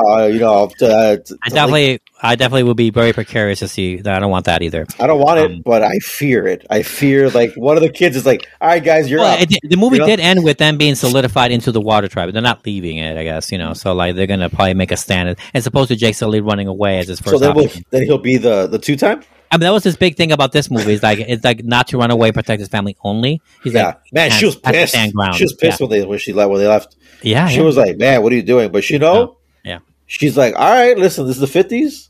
I'll follow my husband. His fear was, right. It did feel a little. It did feel like that a little bit, yeah. But it's more like the kingshipness. No, it is very much like. Also, he does know the enemy. I was so fearing when Courage came in. After they left for the water tribe to get away, I was so worried that he was going to go in there and kill the rest of the forest people, and we're going to see all that. And as far as I know, they skipped them. So thankfully, those people were not killed. You know what I'm saying? Because I felt like, aren't you guys leaving these behind? Don't they know you might be here? Yeah, I feel like they're coming with their airships and shit. I also feel like the big setup with Awa is coming. Like, there's this right. That's part of setup. Sigourney Weaver's thing. Yeah. I also feel like the fucking. What do you think of her convulsions? That whole thing when she talks to her mother thing. What was that? The that seizure? was a weird thing. Yeah, the seizure. Well, the dream before, Fucking right? hippies. If you want to call it a dream, it is very hippie. I think that's like Pandorian acid or something, or LSD, or mushrooms. I just feel like it's too much power being by the way, transferred to it. Avatar 3, they're gonna go against the flood. It's in Halo music. Ralph knows. What That's all you gotta know. It's from Halo. Oh god, fucking. Maybe stop playing so many video games. This frame rate thing wouldn't bother you. You play more video games than it would. I don't want that. I don't want it. I don't know what to expect, but I do think that I want to flesh out more of the thing. I want a more spider fleshed out for sure, and I want to see what happens to the hour, like we were talking about. Getting the world attached, which is funny because not a planet. This movie has too many hours. It's a moon to the planet, by the way, and I love how they use eclipses, like to Eclipse Eye. to go forward in this movie, like the markers of time, the way the movie. And I really love the use of eclipse in this movie. Yeah. Anything else on Avatar? Yeah, the older brother died, not the younger one. Anyways, that's all I got. That's right. The good son, the one he liked, that took over. Well, the one that was basically a good mirror boy. image of Jake. Yeah. Yeah. That could only be one. Yeah, exactly. All right, there's our review for Avatar: The Way of Water. We're going to take a break. When we come back, we're going to review our second film of the evening, which is The Banshees of Inisherin. Stay with us. And our best Irish accent. Two lifelong friends find themselves in an impasse when one abruptly ends the relationship, with alarming consequences for both of them. This is The Banshees of Inisherin, written and directed by Martin McDonagh, as Luke likes to say. You're never going to do it. Okay. What would I like to say? Dunna. Anyway. I don't think I've ever said that. Yeah, that was you. You did it the first time. Like many years ago. Like in this last movie, probably. Oh, anyway. that's probably 3 billboards. Yeah, probably. This movie stars Colin Farrell, Brendan Gleeson, Kerry Condon, Pat Short, Gary Lydon, maybe, John Kenny, Sheila Flitton, Barry Keoghan, fucking Christ, I don't know. The Irish are fucking weird. Dude, okay, names. we're going to get to that. Okay. So, anyway, this is The Banshees of Inisherin, comedy, kind of, dark comedy. Yeah, dark as fuck. Yes, dark as fuck comedy. I mean, This is the guy who brought us In Bruges, 3 Billboards Outside Ebbing, Missouri, and of course, 7 Psychopaths. that's the one I haven't seen out of those 3 movies. Oh, really? You like Yeah. it? You like? I mean, if you like to look, yeah, there's no way you won't. I'm assuming, by the way, that you like this one. I'm not. Oh, yeah. Now, is this part of the world of Harry Potter? 'Cause I figure like this is, Mad Eye Moody before going to Hogwarts. A little bit low key. I felt that a little bit. If Brendan Gleeson didn't look so fucking old in comparison to his Mad Eye role, yes. Yeah, I agree with that's a good one. Before we start, and I give it to the first person here, I just want to say I went to high school with this guy named Padraic, and we call him Padraic Brennan. I think that was his name. Podrick? Well, that's the thing. Nobody ever fucking called him that. Parik. No, they don't even fucking say the D. They're like Parik. I'm like, I kept looking at the subtitles like, what is that name? Okay, so There's some Irish ass fucking name that can't. They don't even use half the fucking letters. Okay. I swear, I heard the name, and I didn't pay attention to the subtitles until I finally read it, and I was like, "Who the fuck's name is that?" And I was like, "Wait, that's not what? That's not what? That's not the same name. I'm reading something different than what they're saying."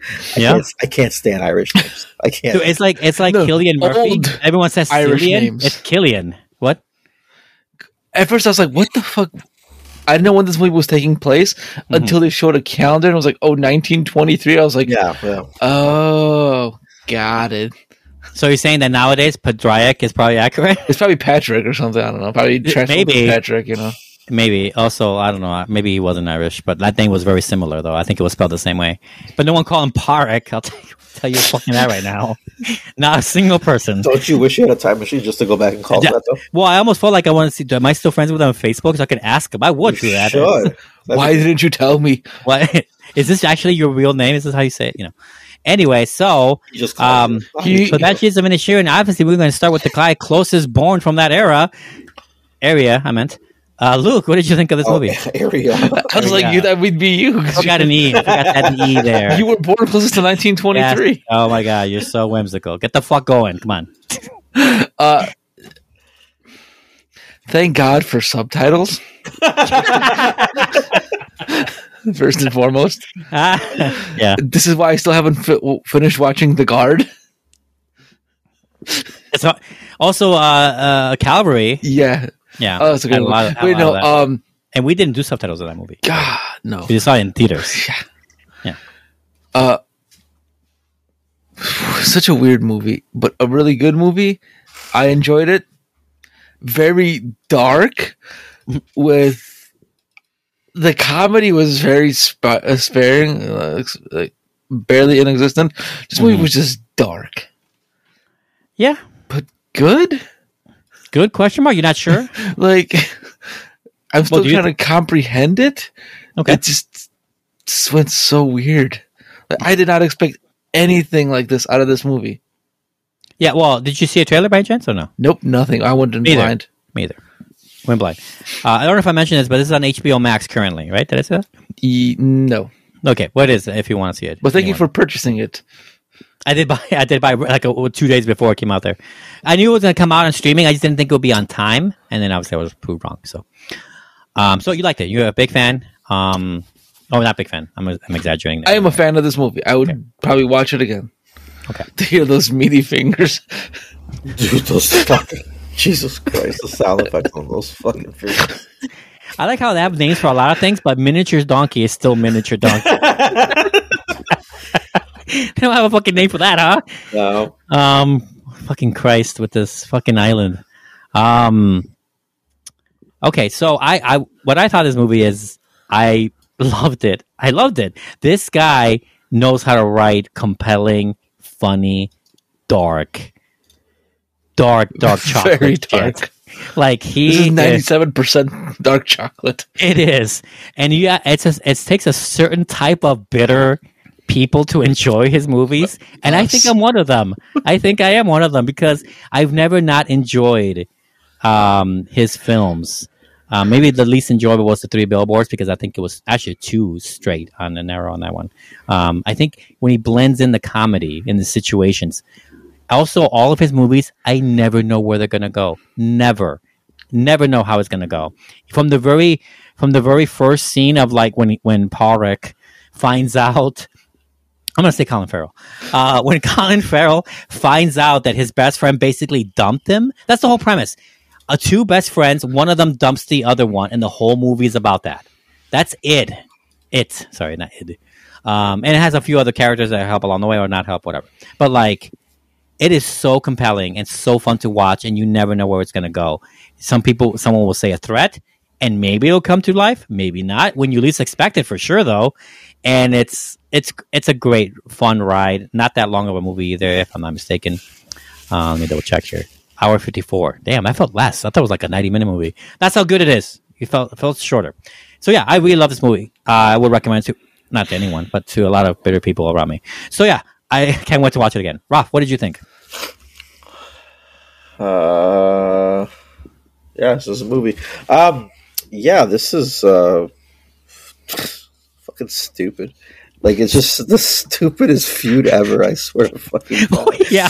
It's just so dumb. It's not a feud. That's how you have to set it in 1923. No, I get it, yeah. Having a row. They're having a row, yeah. I love how like contained this movie is. Like it's contained and then contained again. It's like it's put in a mason jar, but it's a bag. It's bagged up and then put in a mason jar, and then for us to watch. And then you're like, what? Okay. Yeah, these characters are great. The dialogue is fantastic. I mean, you definitely have to read this dialogue for the most part, but the dialogue is great. Just how they talk, and you can sort of see it. They're both assholes, but mainly one is more of an asshole, I guess. And it's a weird, it's a weird setting to begin with, but it's a fun setting.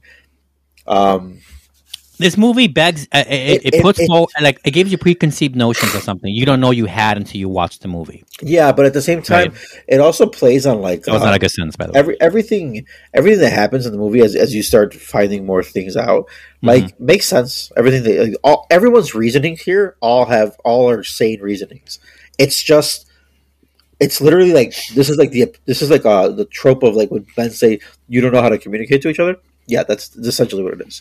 Like, we don't know how to communicate to each other, and we just have to hope that that's it. We just deal with it, and that's it. The thing is, dealing with it in this case is, I mean, yeah, we get everything we get, I guess, but it's essentially what it is. I will say something real quick though.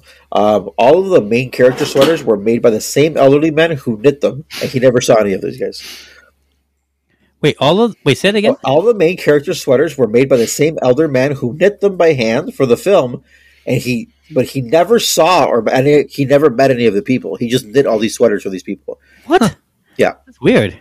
That's a weird thing, yes. That's a weird thing for the movie. Okay, that is a weird, good fact, though. Mm-hmm. I don't know what to think about that fact. And It makes me feel like the movie. Like I don't know what to think about this. And Jenny the donkey's actual name is Jenny. Anyways, let's continue. Okay. Yeah, I was worried about that. Did you get a number? Is that the 80s song Yes. you're referencing? Okay. Nailed it. I forgot the number, though. Don't ask me. 8, 6, 7.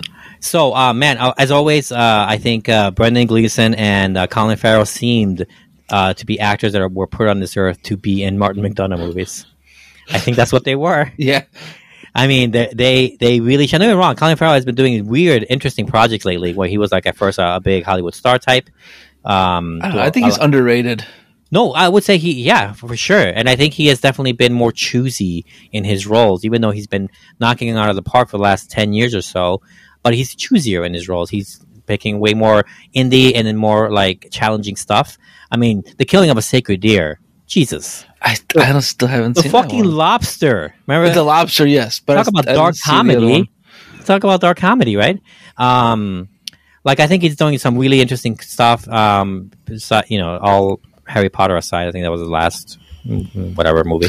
Even the Batman. Even the Batman, I think that was weird. I mean, and he was. interesting You couldn't recognize the guy.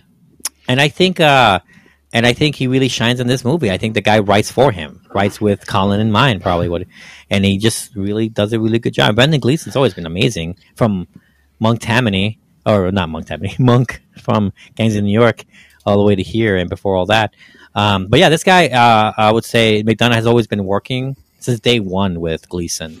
I don't know if he discovered. I don't think he discovered him because Gleeson's been acting for a long time. Oh, I But, found something. Yeah, what? Patrick's name, current name would be Patrick. Okay, So his name is Patrick Soleabane or whatever. I can't read that fucking last name. The last name's brutal. let me see the. I'll put it up real quick. I'll put it in the chat. Oh yeah, Suleiman. Yeah, sure. Yeah. Silly man, yes. Anyways, Suleiman. Yeah. So it's Patrick Sullivan. Sullivan. Patrick Sullivan. Today is Patrick Sullivan. Today's That name Patrick Sullivan, yeah. is Patrick Sullivan today. It's Patrick Sullivan. The cop from Boston is Yeah. that guy. Uh-huh. Okay. That guy. There you go. So now you know. The more you know. So, When I tell you to bury a body in the marsh. Okay. We're having fun with the Irish. Yes. What was I saying before? Fuck, whatever. What would you do, guys? Someone came up to your best friend. I mean, we're technically best friends right now. First of all, no lie though. No lie. I can see me being Brendan Gleeson in a lot of people's lives. Yeah. Oh, Yeah, I know you were gonna go there immediately, Luke. I'm sorry, but like, I can see like basically what I'm trying to say. I put this movie for a review, so I can tell you, Luke, fuck you. I will. that I never want to fucking see you again. I don't wanna- You're gonna lose a lot of fingers real fast. I'm not fucking proposing that. This is a modern day. Anyway, what do you guys feel about this premise? Like, what would you do if, insert thing here. I don't. It's such a weird situation because like Colin Farrell's character is literally dull. He's just goes about life, tends to whatever. He can't even cook for himself. He was wise on his sister for that. It took All me he 2 cares- seconds to realize that was his sister because I thought they were married at first. No, yeah, and then all he does is take care of like I guess some farm stuff, which is I'm assuming what they do. Takes care of his donkey, and he's just a dull man. Doesn't do much. Whereas, But also, they're on an island in the 20s. yeah, That's not even off the coast of the mainland. He's a nice man. He's a nice man. Right. Is I he a could, nice I could see man? like Brendan Gleeson's like he wants to create something everlasting, which is to compose music, And and he feels his time is limited. You know the problem with this is, right? What? Brendan Gleeson doesn't say shit about that to his best friend. No, he just doesn't want that. It's Who he should tell and be like, hey, buddy, friend of mine, 10 years plus or whatever. We've been drinking every fucking day. I get it. We literally talk about the amount of shit you sift through with your donkey and shit. 3 hours, he said, or whatever. 3 hours, right? I get it. me donkey, it was me horse. Listen, I feel like this way. I need to do change in my life. We're not gonna be seeing each other for a while. Although I do love how that movie opened up though like that, because not only we're being introduced to the situation, but so is Podrick. So we're both in the blind, like, wait, what the fuck's going on? And we don't even know who like Brandon Gleeson's character is to him, and it's just we find out to other people. He keeps asking, like, "Are you in a row?" They say row. Like 45 it's row, but they say row. No, they say row or row. I thought it was row. I thought it was row. To the subtitles. To the subtitles. No. The subtitles won't say shit. It'll still say row or row. We gotta hear it. Okay, whatever. They say it 3 trillion times that I forgot now how they said it, which is really funny, by the way. Yeah, so we're seeing through his perspective. Would you argue that Pádraic is the main character in truth? Yeah, I mean, I think it's mainly him. Yes. I think it's yes. It's probably hard to make it if there was the other guy. What was his name? Colm. By the way, his name also Colm. Fucking Christ! I'm just saying. I'm not 100% on any name, okay? Shaban is the only one I'm sure of, because they say Shaban. I actually know a Shaban. I knew one. I knew one too. Same one? I don't think so. Oh, okay, I don't think so. So, what would you do, Ralph? Calm comes up to you. Best friend. You drink with him every night. I mean, how's this? Do you immediately saw him as an asshole for the first time he did it? The first time he, like, broke up with him? What do you mean? Will they actually have a conversation about it? Well, the first silence, right? Yeah, the first is silence. You don't know, because even Eve says it. Man, did I tell him something when I was drunk or something? Like, I don't know. Like, I don't know what happened. Gets him. Right. So am I saying that part? No, that's not an asshole. Yeah, because you don't know what's going on. Yeah. Well, yeah, go ahead. I mean, it's assholeish for him not to just kind of ignore you, especially that. Yeah, but other than that, you don't know. Maybe he's just like, I better not say anything right now. Maybe he's just pissed. I don't know. Leave it be. What else? Do you think that Calm probably maybe expected him to just like not confront him? I think he hoped that. I guess I think there's a lot of manly. I think he hoped. I think he hoped that. Yeah, I 1000% agree with the manly or like toxic masculinity or just regular masculinity, whatever it is. Yeah, some sort of conventions that are typical, especially in that century, that decade, in that place, maybe, where like. Just be a man kind of thing about it. Yeah, like, I think he probably expected him to be like, well, fuck you too then, I guess. And just leave it be. Right. But that's I guess, I don't know. A park. Yeah. Colin Farrell, sorry. Hard to say what you would do in that reaction. I've never broken up with a best friend, I'll tell you that. But I came close. And because I've done a version of this before, just more like with acquaintances. I'd be like, I don't want to see with you again. I've literally said those words before, but I'm like, I really don't want to hang with you ever again after hanging out twice. I've done that before, and yes, I felt like a dick, but also my life is happier now. Yeah. It's much easier. Just rip the Band-Aid off.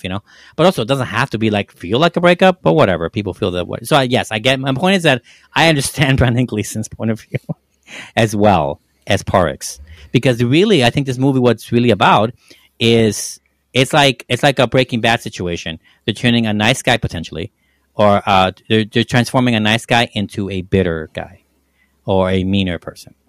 And by the end of it, like even Dominic says it, right? Dominic, who's a side character, points that out to him at some point in the movie, halfway through the movie, and like, yeah, you're just like everyone else now. I'm like, no, I'm not. I'm a nice guy. Like, no, you're not anymore. Because of the shit he's saying. And I think the movie is bringing him down because of the situation. Just can't get past it. I mean, it is hard to get past, the idea of some friend doing that.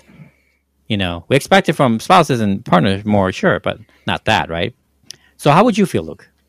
One way or the other? Can you see both shoes being on your feet? Personally? Such a weird position. I can see kind of Brendan Gleeson's side, but see, Pádraic he's a very simple man. So, like, if it was my situation, not gonna get through his skull yet. To break up with him a few times. Is that what you're saying? I don't know. Yeah, I guess he's too dull, so I can't really relate to him. Are you sure you can? Because I see you guys equally level. Okay. All right. Is it a weird movie to review? But like, This is I think we should get into spoilers. 'Cause I think I almost spoiled it a minute ago. So let's just get into spoilers now, and then we can talk about Jenny. So spoilers for the Banshees of Inisherin starting right now. the Banshees don't exist. Inisherin is fake.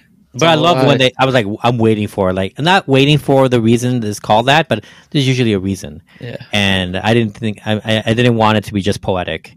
Like, oh, the title is just like, oh, okay. But no, it's like the title of the song. That he composes, yes. Which is, by the way, I think a cop-out answer. Calm saying At first that I thought he wants to contribute to the world rather than be a nice guy. Like, that scene actually is my favorite when he's in the bar. This is like the third breakup. I don't know. But Parek is really mad at him, and he's drunk. This is before the sister gets him right back out, right? And he's like, what is wrong with being a nice person? My mother was nice. He's saying all this stuff about, like, there's nothing wrong with being a nice person over, like, in your whole life, rather than, like, trying to make something that lasts beyond your life. Yeah. Just because nice doesn't be remembered after you die doesn't mean that it's not valuable to be nice. Yeah, I think the big difference here is one wants to be immortalized by in general, right? Yeah. I guess, right? By music or by art or whatever the hell whatever that person has, compared to Podrick, right? Or Podrick. What's it called? Who wants to be who is like, well, your loved ones immortalize you. The people, if your name's always going to be remembered because you're always going to be able to send that name down. You know what I'm saying? Yeah. Someone's always going to be on your lineage, be able to go back. My great grandfather used to be a nice guy, and that's how my grandfather was a nice guy, and that's how, you know what I'm saying. And you're always immortalized in that way through your family, and that's how he brings it up, and that's how a lot of people are, right? Because not everybody is going to be immortalized by their artwork or their art in general, should I say? Barely anyone at all, really. Right. Yeah. When you think about it, or in the millions, or for how long, the brutal honesty is, right? Yeah.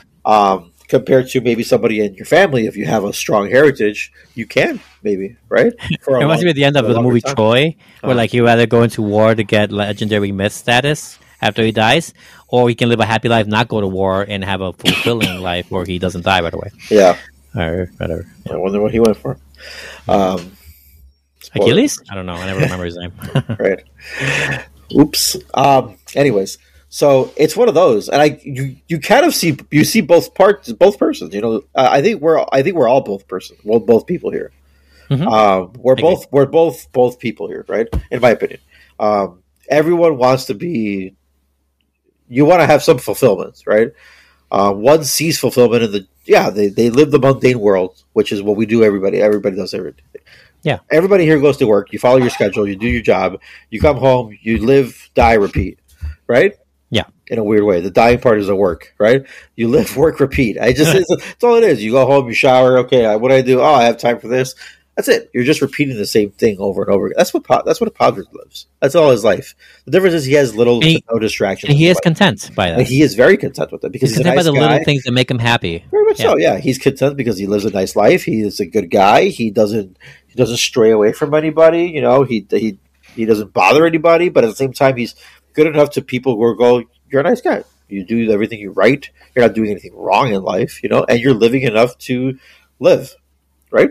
All right, awesome. Compared to Brendan Gleeson's character, who Cole, whatever, Bane. Anyways, whatever. Like, I think the same thing. He was probably doing the same very much, and he's just like his biological clock was ticking. I think it's one of those. I don't think he has one of those. Well, I think if he had a uterus, he would probably be going after getting a child. Yeah, for sure. Right. But what I'm saying is that it's one of those things where you're just like, at least that's he probably woke up one day, looked around his house and looked around, or things that he loves, and he's like, what am I doing with my life? You know, or maybe he heard that 3-hour long story about shit, right? And he was just like, "What?" I think it was that story that did it. I think this was the story. You know what I'm saying? Yeah. And it was like one of those things. The shit that broke the camel's back. Right. Yeah. Wow. Only Combs, but he's like, I need to do something. I need to actually. Why don't I go through my ability? You know, the best of my ability. Why can't I put max effort? Why can't I focus on myself and do these things? Why can't I help myself or make a new song or a new thing or help people or train people or do something. I have nothing else, and he really has nothing else. In all honesty, right? He has somebody else. He's a dog. The dog ain't gonna remember him. Fucking the dog's kid litter isn't gonna remember him. Like even if it has a litter, you know what I'm saying? There's nothing. Yeah, and especially for him specifically compared to Podrick's character, at least he's got a sister who's eventually gonna, probably could have kids a little after halfway through the movie, stuff like that. Right? Exactly. I mean, she seems like they talk about how she's like older and like why did no one want to marry her? She seems like she's odd too in a way. Yeah, they're probably, no. I think she's the only logical person in that island. Yeah, I think so too. That's what which makes her even worse. Which makes her odd, like super odd, because everyone there is just like, well, we like this type of living, right? Yeah, that's what it is. It's a simple life. It's hobbits. Yeah. These are hobbits. They're all hobbits. They're all just simple. Live, eat, fuck, shit. Like I'm good. I drink. The drink. It's 2:00. It's drinking time, buddy. Yeah, like 2:00. That's what they were drinking. I'll see you at 2. That's what he said. Like, I know it's just so early, and like when they wake up at 5, bro. 2:00. Do they even pay at any point? They just go like, "Oh, I don't think so. I think they pay in goat like once a year. Who pays? I mean, do you pay like once a month? I don't know when you get paid, buddy. Like what? What? I don't think there's currency. I think it's a bartering thing. Like everyone just understands. Like take care of the bartender, and we'll never have to worry about a drink. Yeah, I guess so. Like I think it's very like the island's so small. I could run it. I can't run very well. Yeah. Okay. It's very small. It's a long little thin island, and it's not even that long. Yeah. But interesting ecosystem going on here, and I think it's. I think in many ways, it's both sides of the story feels like a biblical story to warn you about pride. If the movie's about Colm, if the story is about teaching kids about pride with Colm, or if it's about sloth when you talk about Porrick. Yeah, but you also or maybe not sloth. You also see the influences. I hate to say it from both fronts. Yes. You see them very much so, and then the one who brings it out is Dominic's character, Kearney, the kid, right? Yeah, Keoghan. Yeah, he's the one who brings it out to kind of like. Where he's like, yeah, you're not a good guy. You're like everybody else. Like, because that's what his friend made him not a good guy. His friend, his jaded friend, who's just was an asshole, made him an asshole. Made him to be an asshole, to follow his assholeness. And really only responded to him. Like, Colm really responded to Porrick when he gives that impassioned, angered speech about being nice. Right. Like, when he's angry back at him in such a fervent ways, when he's taking him seriously. Right. That's fucked up a little bit. Yeah. It is a little fucked up, but at the same time, it also shows that he cares about something in a weird way. You're like, yes, well, I love that you care about something. Like, bro, that's your friend. You guys haven't had this conversation at all. But it's like also this problem. It's another man's thing. Men don't have conversations about this. Men don't talk about, at least not then those type of men, right? Nowadays we do a bit more. Nowadays we more for sure. Yeah, I can. I try to shoehorn something in. I can tell Luke something also. He'd be like, yeah, so my Chipotle was great yesterday. And I'd be like, oh, okay, thank you for ignoring everything I said to you. Right? I mean, it's happened many times. It's fine, right? I'm really bad at it. I hate don't get me wrong. We're all horrible at it. They didn't charge me for the guac. That's what I'm saying. You see what I mean? So, like, by the way, fuck you for not getting charged for guac. But nonetheless, it is one of those things where it's a hard conversation to bring up even amongst friends. For guys don't talk about their feelings. Guys don't talk about what they think about this thing because you don't know what to say to that person, even if it's your best friend. I hate to say it, you're gonna go and you're gonna be like, "Yeah, man, that sucks," or "Yeah, man, okay." Yeah, I've been. Did you want another drink or like? It's not going to pour itself. Right. Like, what are we doing here? You bring it up, you talk about it. Sometimes you do, sometimes you don't. Sometimes it goes nowhere, sometimes it goes everywhere. Yeah. I feel like there's a person in our life that I can talk about that we're very, very mirroring this thing that I'm not going to mention right now. Not that he listens to this fucking show. That I would love to tell you guys off screen about. It reminds me a lot of this movie. Do so. But man, but the whole point is that this movie paints a very interesting dynamic and a very interesting picture of something that could happen at any point in the world, but also feels like so alien to actually go through it. Oh, 1,000%. Especially when he starts cutting off his own fucking fingers. The dedication that man has. The dedication. Now, is it just bald-faced, that dedication? Or is it something else? It's something else, too, because the girl mentions many times, you're fucked up for doing this. How crazy are you that this is your solution? Right? That is fucked up for sure. She's right. But he still, conviction, cuts off his fingers. What do we think? What do you say to that? Did they have psychiatrists back in the day? No. And didn't you know the Irish are impervious to psychoanalysis? Oh, that's right. I'm quoting The Departed again. I don't know why. So I love how Podrick became like this jaded asshole at one point. And like one of the funny parts in this movie where he tries to scare off that student that's living with the oh my god, the bread guy, the bread truck, the bread truck. The bread truck killed my dad or mom, someone. At first he said it was your mom. He said, yeah, well, she's already dead. Oh no, it was your father. It was by a bread truck, like the same bread truck. He's like, oh, my mother got killed by a bread truck. If it's the same bread truck, I'm gonna kill him. The way he says that. It just comes out of nowhere, and I'm like, "Oh, there's the funny part of this movie." That curveball is exactly what the entire movie is. The entire movie is like one giant curveball. It's like that explosive. Yeah. It's oh God, what's that movie? Sideways. Oh, that moment of explosive, funny kind of. Oh, I see. Yeah, with the naked guy chasing him. Yeah, right. That's a good one. That's a good way to put it. Yes, I like that. Or like when he suddenly drinks all of the spit away wine. Oh yeah, that scene too. That's so gross. Yeah, and the thing is that at some point he's like, it's like Pádraic even surprised himself at how much he's doubling down on it. Like after the first finger, which is a surprise to him, he doesn't think he actually would go through with it. He even says before that to his sister that I need to understand really if he's actually going to do this. Does he hate me that much? It's very personal to him, and Brendan Gleeson is just doing anything but trying to make it personal. And the thing is that both extremes are just making it worse. And so when we get to right before all of his fingers get chopped off, it's like, and the dog knows it's coming too, which is fucked up, by the way. It's like, it's one guy doubling down after the other. And like, he doesn't know it, but he realizes that he can't not think about this. He can't do it. It's an itch in his brain by halfway through the movie, and Pádraic can't get it out of his mind that his friend is doing this.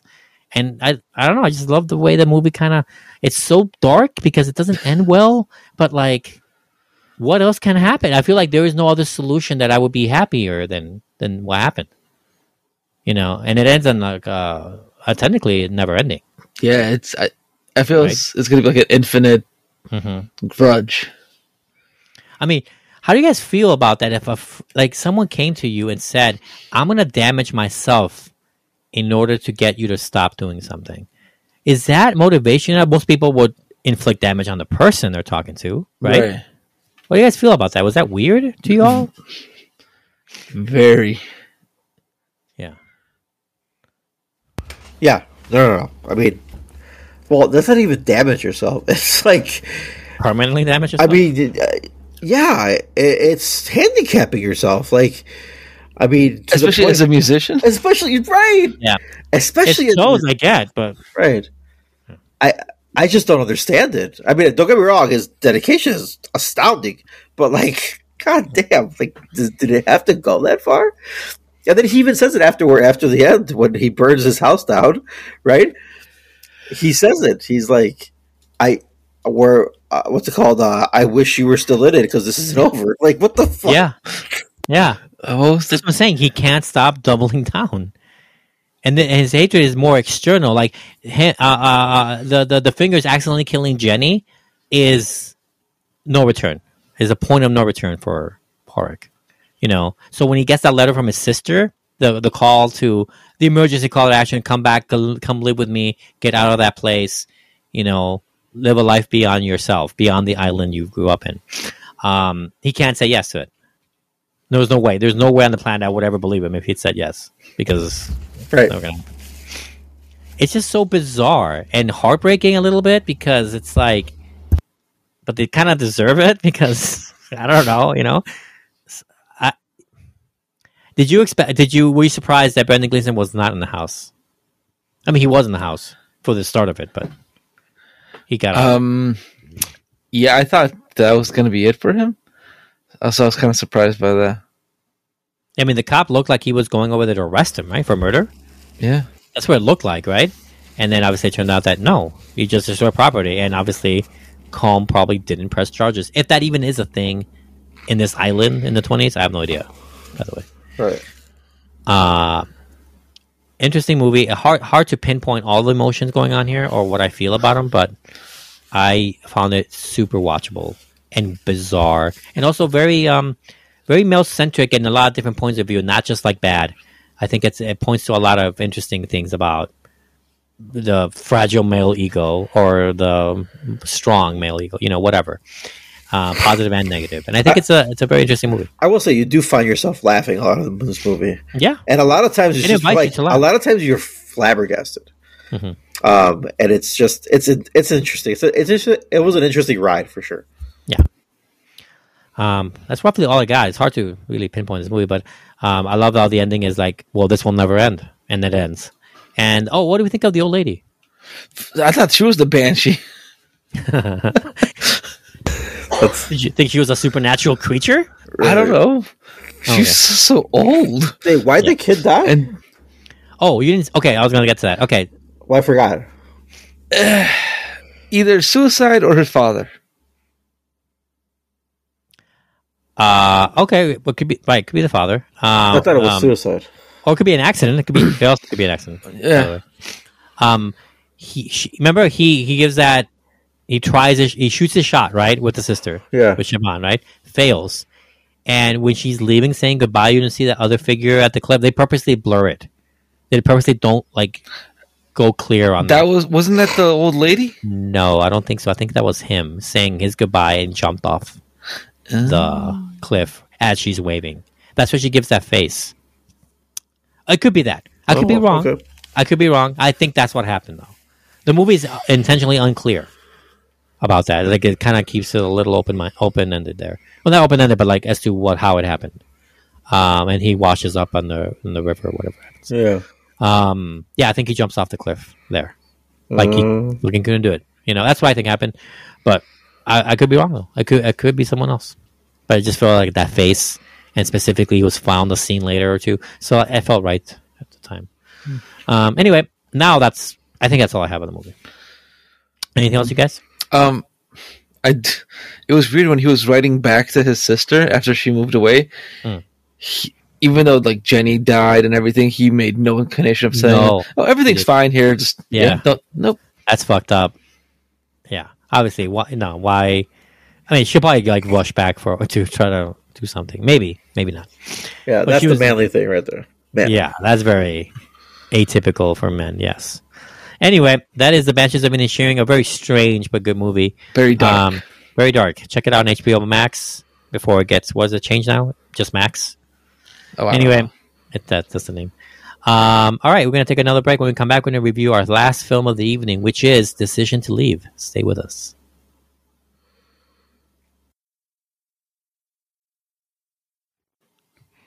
A detective investigating a man's death in the mountains meets the dead man's mysterious wife in the course of his dogged sleuthing. This is Decision to Leave, written and directed by Park Chan-wook, also co-written by Chung Seo-kyung. And this movie stars Park Hae-lil, Tang Wei, Lee Jung-hyun, but really Park and Tang are the main top two here. And I'm done butchering names, although I think I did okay with those.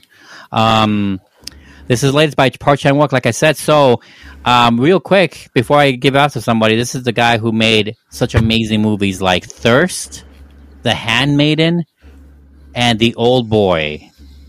The original Old Boy. Not The Old Boy, just Old Boy. The only one that matters. Which he also did Sympathy for Mr. Vengeance and Lady Vengeance, his revenge trilogy of movies that have nothing to do with each other than the fact that they all follow a revenge story plot.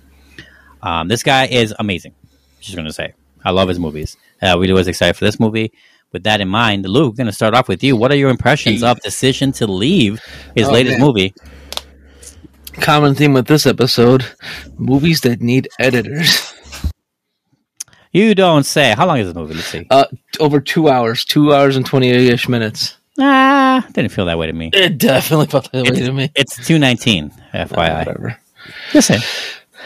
That 1 minute's not going to be much. Okay, great. Okay, they need editors. What else? Plot was very slow, obviously, and then at the very end, it was just like, to me, it went super fast. I don't know, so definitely pacing. But I will tell you, the way this movie was shot was so fucking crisp. Some of those scenes looked like they could be like wallpapers or something like that. So crisp. Like they shot this shit in 20K and like scaled it down. You know what they did, right? They stole what's his name's cameras from Avatar. They shot Cameron's?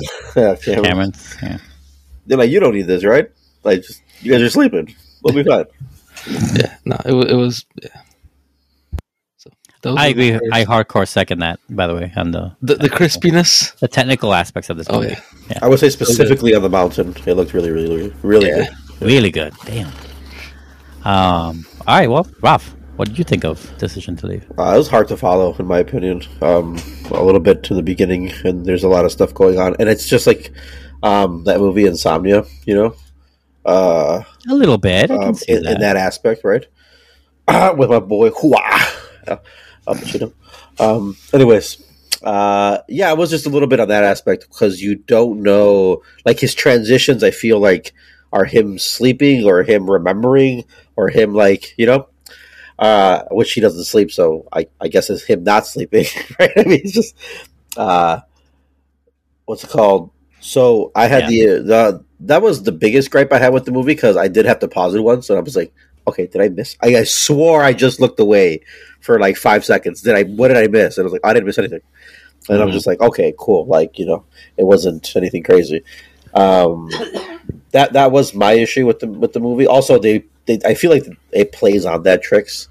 But yeah, like Luke said, it looks crisp. Some of the movie looks fantastic. The way it's shot, cinematography is fantastic in the movie. Overall, the story is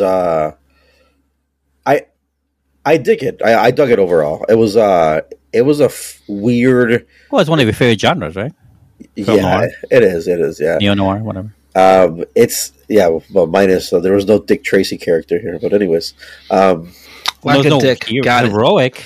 Huh? No, there isn't. Yeah. He stopped smoking a long time ago. He's done me no good anymore. Anyways, what I dug about it is it's that like that extra layer in halfway through the movie, that you get, and there's like this extra thing that goes on, and it's just like all of these little things that happen, and you're trying to follow the breadcrumbs, and it's really cool. That's a really cool thing that they do in the movie. The end's crazy. Also, dedication altogether on that part. Because I wouldn't have made it, me personally. That's I'll leave that at that. But yeah, that's the movie. I feel like I should rewatch this movie, to be brutally honest with you, just so I can, I don't know, maybe like understand it better. It is one of those movies where you do have to pay attention. You have to pay 100% attention. Not that you don't have to pay attention to movies. I honestly still am confused about the ending, and I feel like I have to rewatch it. Yeah, there's some stuff where I just feel like this is one of those movies where you have to rewatch. And I'm not looking forward to rewatching it. I'll just have to make sure I dedicate the time for it. Okay. I agree with that, by the way. Which is to say, I love this movie, but I've always loved this guy's movies, really. I didn't love Stoker, for example. But his last movie, I think one of his last movies, he's done other projects I haven't seen. One of them is The Handmaiden. Have you guys seen The Handmaiden? I never saw The Handmaiden. No, you talked about it a lot, but so fucking good. Made my number 2, I believe, that year in my top 10. Yeah, I remember. I just never got around to it. It's one of those movies where you don't really see it. I have the Blu-ray. I want to invite you over. How's Wednesday? Let's suck a dick on Wednesday, brother. That's a little inside thing. Anyway, so I came into this movie knowing a lot of things about Park Chan-wook, his seeing Old Boy and all of his movies, is that you really need to pay attention. This guy does not coddle any audiences. He does not explain shit. He brings you in the middle of something, even in the sense of, in this story, which is about a detective. It's mainly about a detective. There's other characters, of course, but like mainly him, his perspective, and mixing elements of other film noir, especially Alfred Hitchcock, like Rear Window. You get a lot of Rear Window in this movie. You get a lot of Vertigo with the obsession. going on with the woman with the femme fatale, which is Tang Wei, and she's amazing in it. The other main character, and as we see all this, like the movie like shows you like this is a detective that works for the police, right? And he shows you, just like in reality or a lot of other things, is that no detective is working on one case at a time. They're working on several. And this movie kind of throws you in there, and you just have to figure it out that he is not always like looking at evidence regarding the case that you care about. Yeah. And this movie can be confusing. I understand those points of guys that you have this feeling of wanting to rewatch this movie to see what you missed. I have that feeling too. Even though I understood everything. I think I feel like by the end, I want to see it again just to catch what I like, little subtleties that I missed, or some other clue that I maybe didn't pay super attention on. But this movie does reward all the attention you give it. The more you do, the more it gives back, kind of feel. I agree 100% that the movie, it looks fantastic. Not only that, but this movie was shot incredibly. Like, there are some really impossible, almost needless shots, but they're not needless. They're very purposeful. The camera is very playful. A lot of the times, the guy recreates and reimagines perspective really well. Park Chan-wook, he does perspective really well. If you guys see The Handmaiden, if you ever see it, that movie is about different points of view of very similar incidents, and it fucks with you. This movie does that too, but ultimately what it really does is that like it'll have a character look into the window of another character, and then that person will imagine himself in that room, and you have to figure out with the language of cinema that he's not in the room. He's just thinking, he's imagining himself in that room, and that's what you're watching. Yeah. And that's an awesome detail. Like, the movie does a lot of that in there, and I love. No, I think the first time you realize he does it, it's fantastic. Yeah, it is.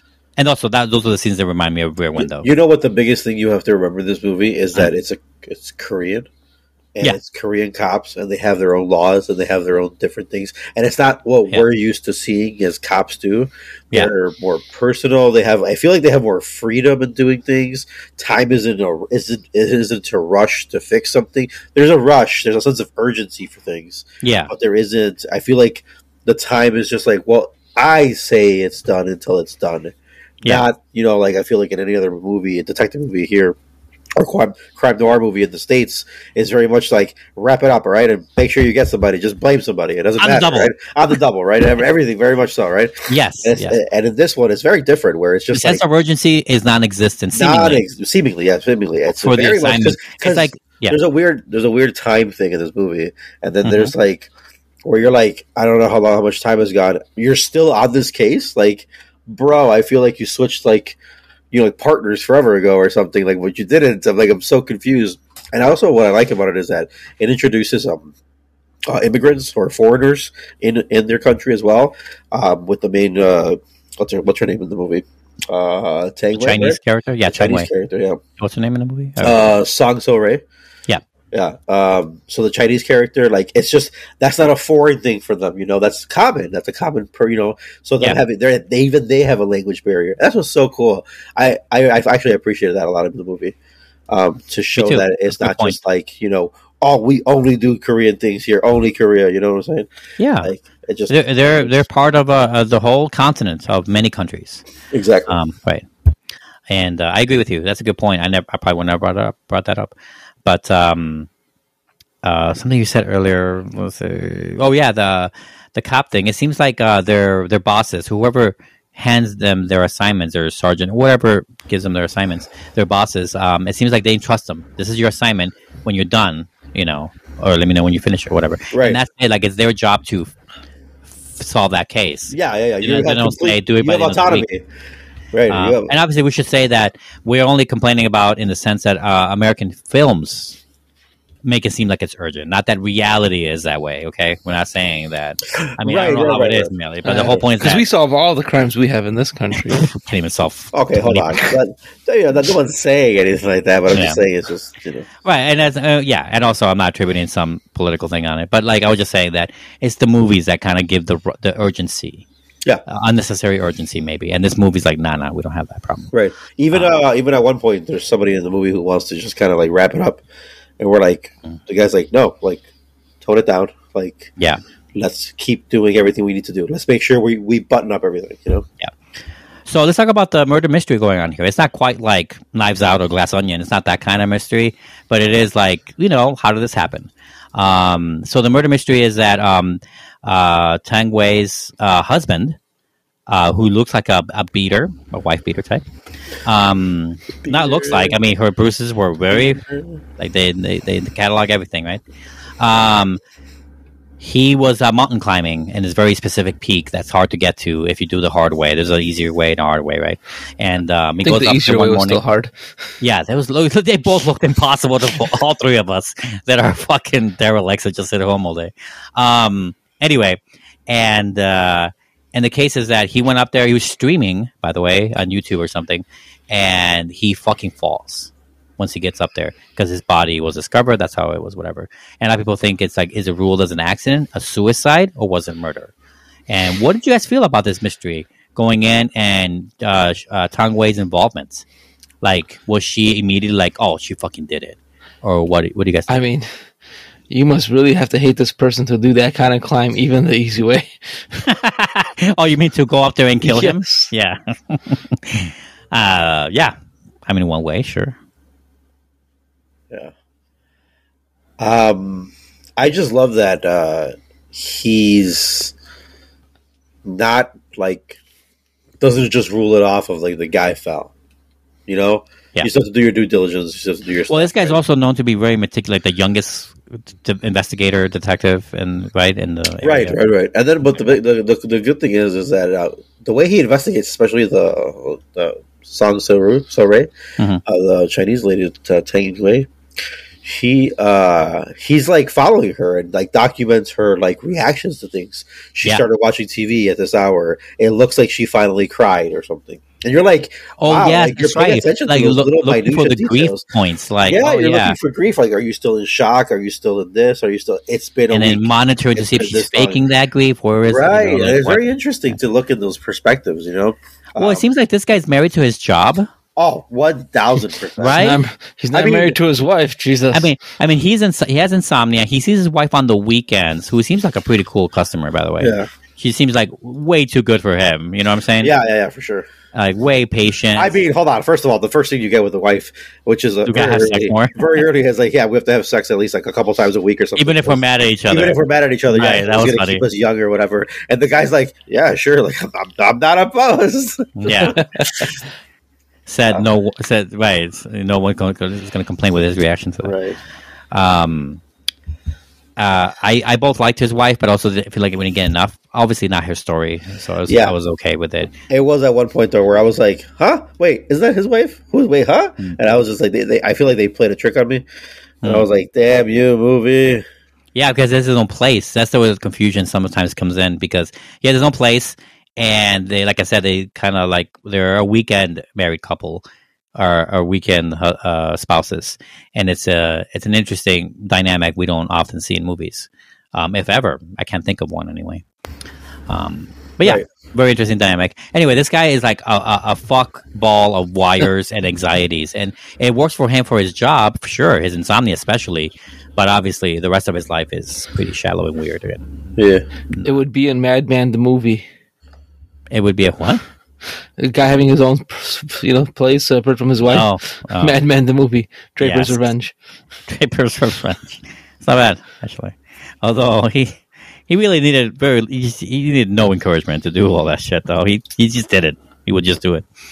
Anyway, so what do you guys think about the case overall? How it was solved and whatever. Not to spoil it right away. We'll get to spoilers, but there's actually this movie has like two parts. Yes, one longer part, and then there's a second case that happens, and then we'll get to that. But like, how do you guys feel about the mystery of these things? Like, so the first case, I was like, the suspect is probably innocent. The second case, I'm like, the suspect is very sus right now. Really? So you thought in the first case she was innocent the whole time?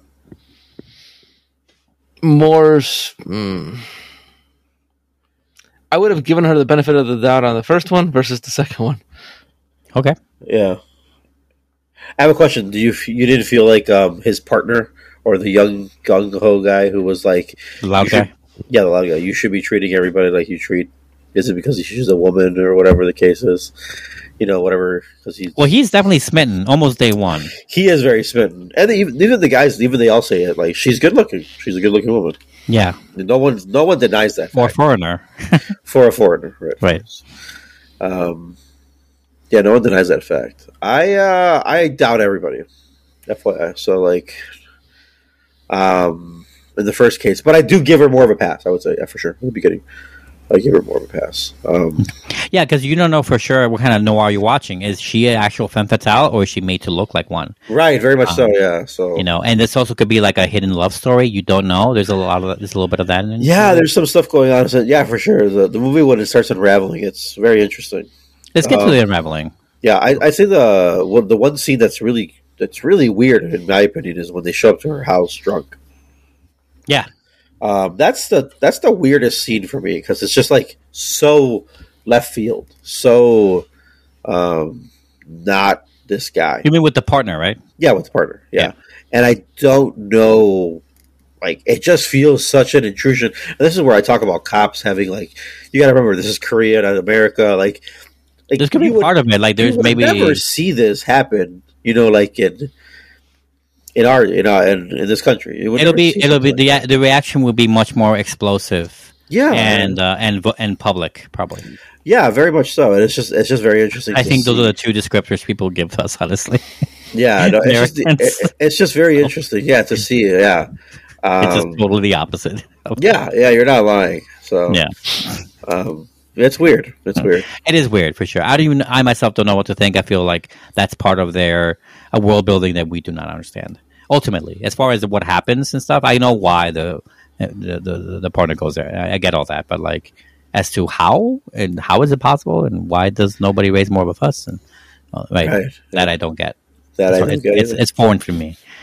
Anyway, let's get to some of the unraveling by going to spoilers here. So, spoilers for Decision to Leave starting right now. So, look, do you not remember him discovering the old lady's phone, seeing the mileage, the steps? Yeah, but when I saw that, I thought that was already... Well, that was after he had deemed that the case was a suicide, right? But he reopened the case because he was like, oh, shit, she did it. And he is a very straight and narrow, by the rules kind of cop, and he's going to go full on that, right? So he goes... That's why he does the whole climbing thing and checks exactly right. That's exactly how many steps the phone had, meaning that she definitely killed him, pushed him off. I guess before that I would have thought, oh, she was innocent, and then no, but that scene was fucking crazy though when he discovered the old lady's phone. Yes, no, discovering of the phone, like, that was slick. That was cool. That was a cool moment. And then obviously him finding out and all that, and obviously in the movie has already put to you the knowledge that this guy is or has already fallen for her. Yeah, and it seems like it's only one direction. It seems like it's only one way. Like, maybe she's like a survivor type. I always got the feeling that she was a survivor type, and she was playing whatever she could to get away with it. That's how I felt, which makes her a femme fatale for sure. She's got away with murder, right? And what's worse about it is that scene, the pivotal scene of the movie, is where he comes to her place and she's recording him. He doesn't know. She records a lot. She does. That Apple Watch, man, has like between that and the whale, a lot of recording without knowledge going on here. I find it the use of technology here that I would never use it in that way. Yeah, it just makes so much sense. It's there. Why wouldn't you use it? Like, I do. I've used it before. Not often, but not like they do. I feel like watching them. Oh, this girl uses it like it's a daily fucking thing. Like, yeah, I guess so. Some people use their voice memo thing a lot more. Not me. Whatever. I don't think maybe I did it once just to try it out. Find the app? Right, I probably deleted it. Have to actually.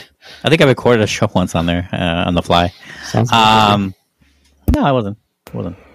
Anyway, they're pretty good mics, actually. Anyway, yeah, but that scene where he comes to the house is like the last scene they see each other for a while before the time skip, right?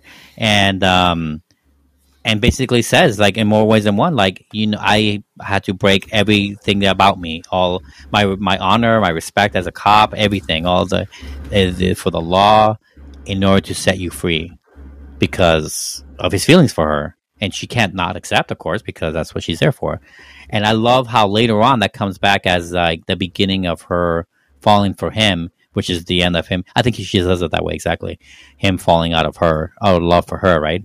Is the same moment that she falls for him because of what he did. Yeah. And, well, in large part. And I thought that was so fucking, not just Park Chan-wook like, but also like so heartbreaking and dark and very film noir, of course. No one's gonna get what they want in a film noir. That's really the baseline of all film noirs, by the way. Nobody gets what they want, except for maybe the really bad guy, if there really is one. But there's no big villain in this one. So the second case comes in, right? And yet again, this girl has a husband that dies under mysterious circumstances. Okay, but like her reasoning is fucking bonkers as to like why everything is the body is how the body is and everything. Right. Like, what the? Who says that? Who does that? It's like, yeah, I would have thought that's tampering with the evidence. You are sus as fuck. Right. Like, that's the thing. This is like it's such a weird. I didn't want to leave it looking dirty for the cops to see or weird or whatever she said. Like the blood in the pool or something? Or? Yeah. Well, statistically, that happens way more often, but not this show, of course. In real life, I mean. But yeah, no, that was like almost like a needle to him. I think. I feel like she is needling him with that a little bit, and other reasons too. But I feel like ultimately, do you believe that she is trying to? Is she trying to just reconnect with him, or is she trying to get him to fall in love with her again? With another murder? Yes. I feel like this is their love language. Murder investigation. That's a hell of a I feel like this is the only way they can talk to each other in any kind of exciting way. I kind of really do think that's what it is. It's like Phantom Thread, where you find like a weird kink that's very specific. Luke, if you remember that movie. I mean, I'm trying to. You don't remember? I remember. Yeah, I remember it. But what? Sorry, spoilers for that movie, but. The very specific thing where he has to be poisoned in order to be caregiven. Oh, yes. What the fuck? That was a great apt description, but whatever. To show their love is to do this horrible thing.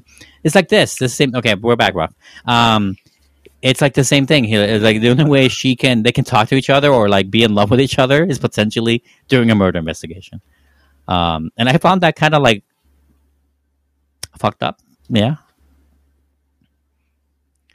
But also sad. If true, I mean, he's obviously not really moved on. And that's the real pain of it. Because of the fucking ending, right? Should we just get to the ending? The ending is the real painful part because by the end, a few scenes before the end, he is full tilt trying to do something with her, right? Or wanting to do that, right? I mean, that's the impression I got. I don't know what you guys feel. Yeah. Right? And she can't do it. She can't. Well, it's not like she just can't do it. It's like a bit of a miscommunication, but also she has broken this man, right? And can't forgive herself, right? That's part of the big thing. Yeah. So when did we realize that she broke him? When does she realize she broke him? Well, that recording in the apartment in the first murder case. That was her first real big time. Yeah. And her coming back with this case and all that, I think she sees how broken and fucked up he's gotten worse. I think that anguishes her. Yeah, okay. So I think her seeing him that second time, not the first time when they meet up at the fish market or whatever. Yeah, that's at cool the time. Scene though. I just think. Cool. Yeah, it is a cool scene. Yeah, that's not the time though. I think the time is later when she asked him. What is it? What's the scene? Oh my god! I just had it in my brain. When she asked him about the recording about something, and she shows him the recording about that I've been recording you saying these things, and then I think that's when he's broken. I think that's when she realized he broke him. She broke him. Oh, that's a good. Maybe I guess I didn't see that scene that way, but maybe you're right though. Now I think about it, or maybe I did see it and I already forgot what I saw. Yeah. What do you think, Luke? Do you agree with what we're saying? But the problem, go ahead. Sorry, what were you going to say? I was going to say the biggest problem I have with this is that the edits that happen between all these scenes, like just the next to the this and the that, it's kind of confusing to kind of like keep it all together. Yeah, I think so much happens, you kind of forget. Yeah, but no. See, I think they made it very clear when they moved to that other city. Like they was talking about how his insomnia is getting worse and everything, and it seems very visible though. So, well, it got worse because she said it to him where he hasn't slept well since he slept with her. Since they moved. No, since he slept with her. Yeah, that one time. Yeah. Now they didn't have sex or anything. If I understand correctly, she just literally slept. Yeah. He slept. She like he slept so deeply and peacefully when he was with her. Right. That was the whole. Yeah, that was the whole thing. Yeah. She's such a good caretaker, Yeah. Right. Make sure you got your right phone. Right. Yeah, she took his steps, basically. Yeah, but she's not a heartless monster because at the end of it is that the whole point is that, well, she has, like I say, if you believe her, which I think you would because of what she does, is that she has fallen for him in return during their off time or right at that moment, right, when she records him, and then afterwards, realizes how fucked up it all is, can't take it. Was there a language barrier issue there? Is that what it was? I mean, they play with the language for sure. They play it with they play with the language for sure. They play with that, and it's just kind of annoying because like they didn't understand both languages. You couldn't tell the difference. I mean, well, yeah, you guys said no. You can tell sometimes, but vaguely. Not I can't tell most of the times. So I just wouldn't be able to tell. I wish the subtitles were like switch to something maybe like yellow when she's speaking Chinese. I don't know, bro. Why is it gotta be yellow? Wow. No response. It's the first. Well, guys, this is the last episode. Man. No. We will be canceled. I apologize. Look for my tweet. It's not worth canceling. What a dumbass reason to cancel a whole show. Anyway, but it leads to her fucking killing herself on the beach. So what do we? That's a dedicated way to go. That's what I'm saying, man. I mean, the moment that water started hitting me, I'd be like, I'm out. Let's go. I mean, I think she might have gone deep enough. And also, once the water starts hitting, like when you're still good in there, like it must be impossible to get out at that point. Because the sand is like breaking on you and falling in on you the whole time. I don't think you can escape. It has to be like completely dry for you to escape out of that. You think so? Yes. Yeah. I mean, no. I mean, so it's like a circular, like a dome thing, right? So what you do is the water's coming from the right side, you start digging up the left side, grab the dry sand in and create like a level. Oh yeah, no, I'm sure you can. If there's a will, there's a way. Well, yeah, it's just like our will was the opposite. Yeah, but it's just like your body. How do you don't have this fight mechanism? Like to live, like yeah, or maybe like when the body's trying to do that too late, it's too late. I don't know, bro. I fight. Well, you wouldn't do that. You wouldn't be there. No, I wouldn't. You're not that person. You're not her. Not that guy. You're not that gal. You didn't fuck up quite that bad. Is the point? Yeah, no. I've never been in that position, I suppose. Yeah, who can say? But that's a fucked up way. Also, it covers her tracks so well. Will she ever be found? I mean, they'd have to actually. Also, I don't think was he ever in that area. He was standing on her body. It looked like a little bit of different rock formation. Dude, no, it was like no. It was. I was staring at the rock formation, Rob. Because I was like, he was standing on her, man, looking for her. That's crazy. That is fucked up. That is so. This filmmaker, by the way. Yeah. That's why I spent so much time. I spent like a good 10 minutes on that, didn't he? On the beach, and half of it is him looking for her. So. Yeah. Spent a lot of time on it because he's supposed to spend like 2 minutes after him looking. How do you justify that call for the resources for the cops? Justify the call for resources? Yeah, he calls people to come help her out. He'll help them out. Honestly, I don't think they would have, or it's too late. We wouldn't even see them come, right? No. Yeah, of course. It's not like in Die Hard we see all the ambulances and shit. We don't see any of that. No, yeah. I understand that. I don't know why. We see a broken man. I don't know why I picked Die Hard, but I always remember that at the end. Anything else on this movie? I mean, you guys see it? You guys seemingly liked it, right? If I remember. Oh yeah, no, good movie. Yeah, minus the lack of editing. No, I thought the ending was beautiful. I don't know what you mean there, but for me, it wasn't long enough, so I was fine with it. Yeah, That's what she said. Wow. Yeah, my biggest problem I had is just keeping a little bit of that whole all the scenes in their house in the apartment in the beginning half of the movie. Just like a lot of it was just like keeping it track, especially when because they do that whole thing about him being inside, but he's not really inside. He's never gone inside. He's just like visualizing. This is what I think she's doing currently right now. Him as a detective using his detective sense, Detective, whatever, his bad sense, whatever. Spidey sense is tickling. Yeah. Tickling. Him very much so just doing that. And you're like, okay, cool. But then you get another scene later where she's actually doing something super similar, almost to the T. And again, I was fine with. I got a win of all that. So yeah, no, I get it. I just like that's where I feel like I need to rewatch the movie because it does one of those like. And my reward rewatching. I think so too. Anyway, check it out, guys. Movie's still currently on Mubi, MUBI. If you want to see it, it is also available. I think also on VOD. You can rent and buy it as well, or maybe rent or buy. I'm not sure. But like I said, streaming on Mubi. Check it out there. And that is it for our show. You have been listening to another movie podcast. Do not forget, we come out every other Wednesday. However, as the new year ends, as the new year begins, we are going to start doing our top 10 TV shows, or top 10 podcasts, and which will include the TV shows, the movies, top 10 movies, as well as our top 10 discoveries. And those will not come out on a bi-weekly basis necessarily. They'll come out in its entirety. All three will come out in January. And those are going to be the next three shows. But the first one being our top 10 movies of the year, our best films of the 2022. That's the next show, and that will be in 2 weeks. But after that, it's going to be probably like once a week to release the other ones. So yeah, gear up, guys. It's the end of the year stuff, so we're going to do that very soon. Watch all the movies. So stick with us. Until then, guys, I am Oscar. And Luke.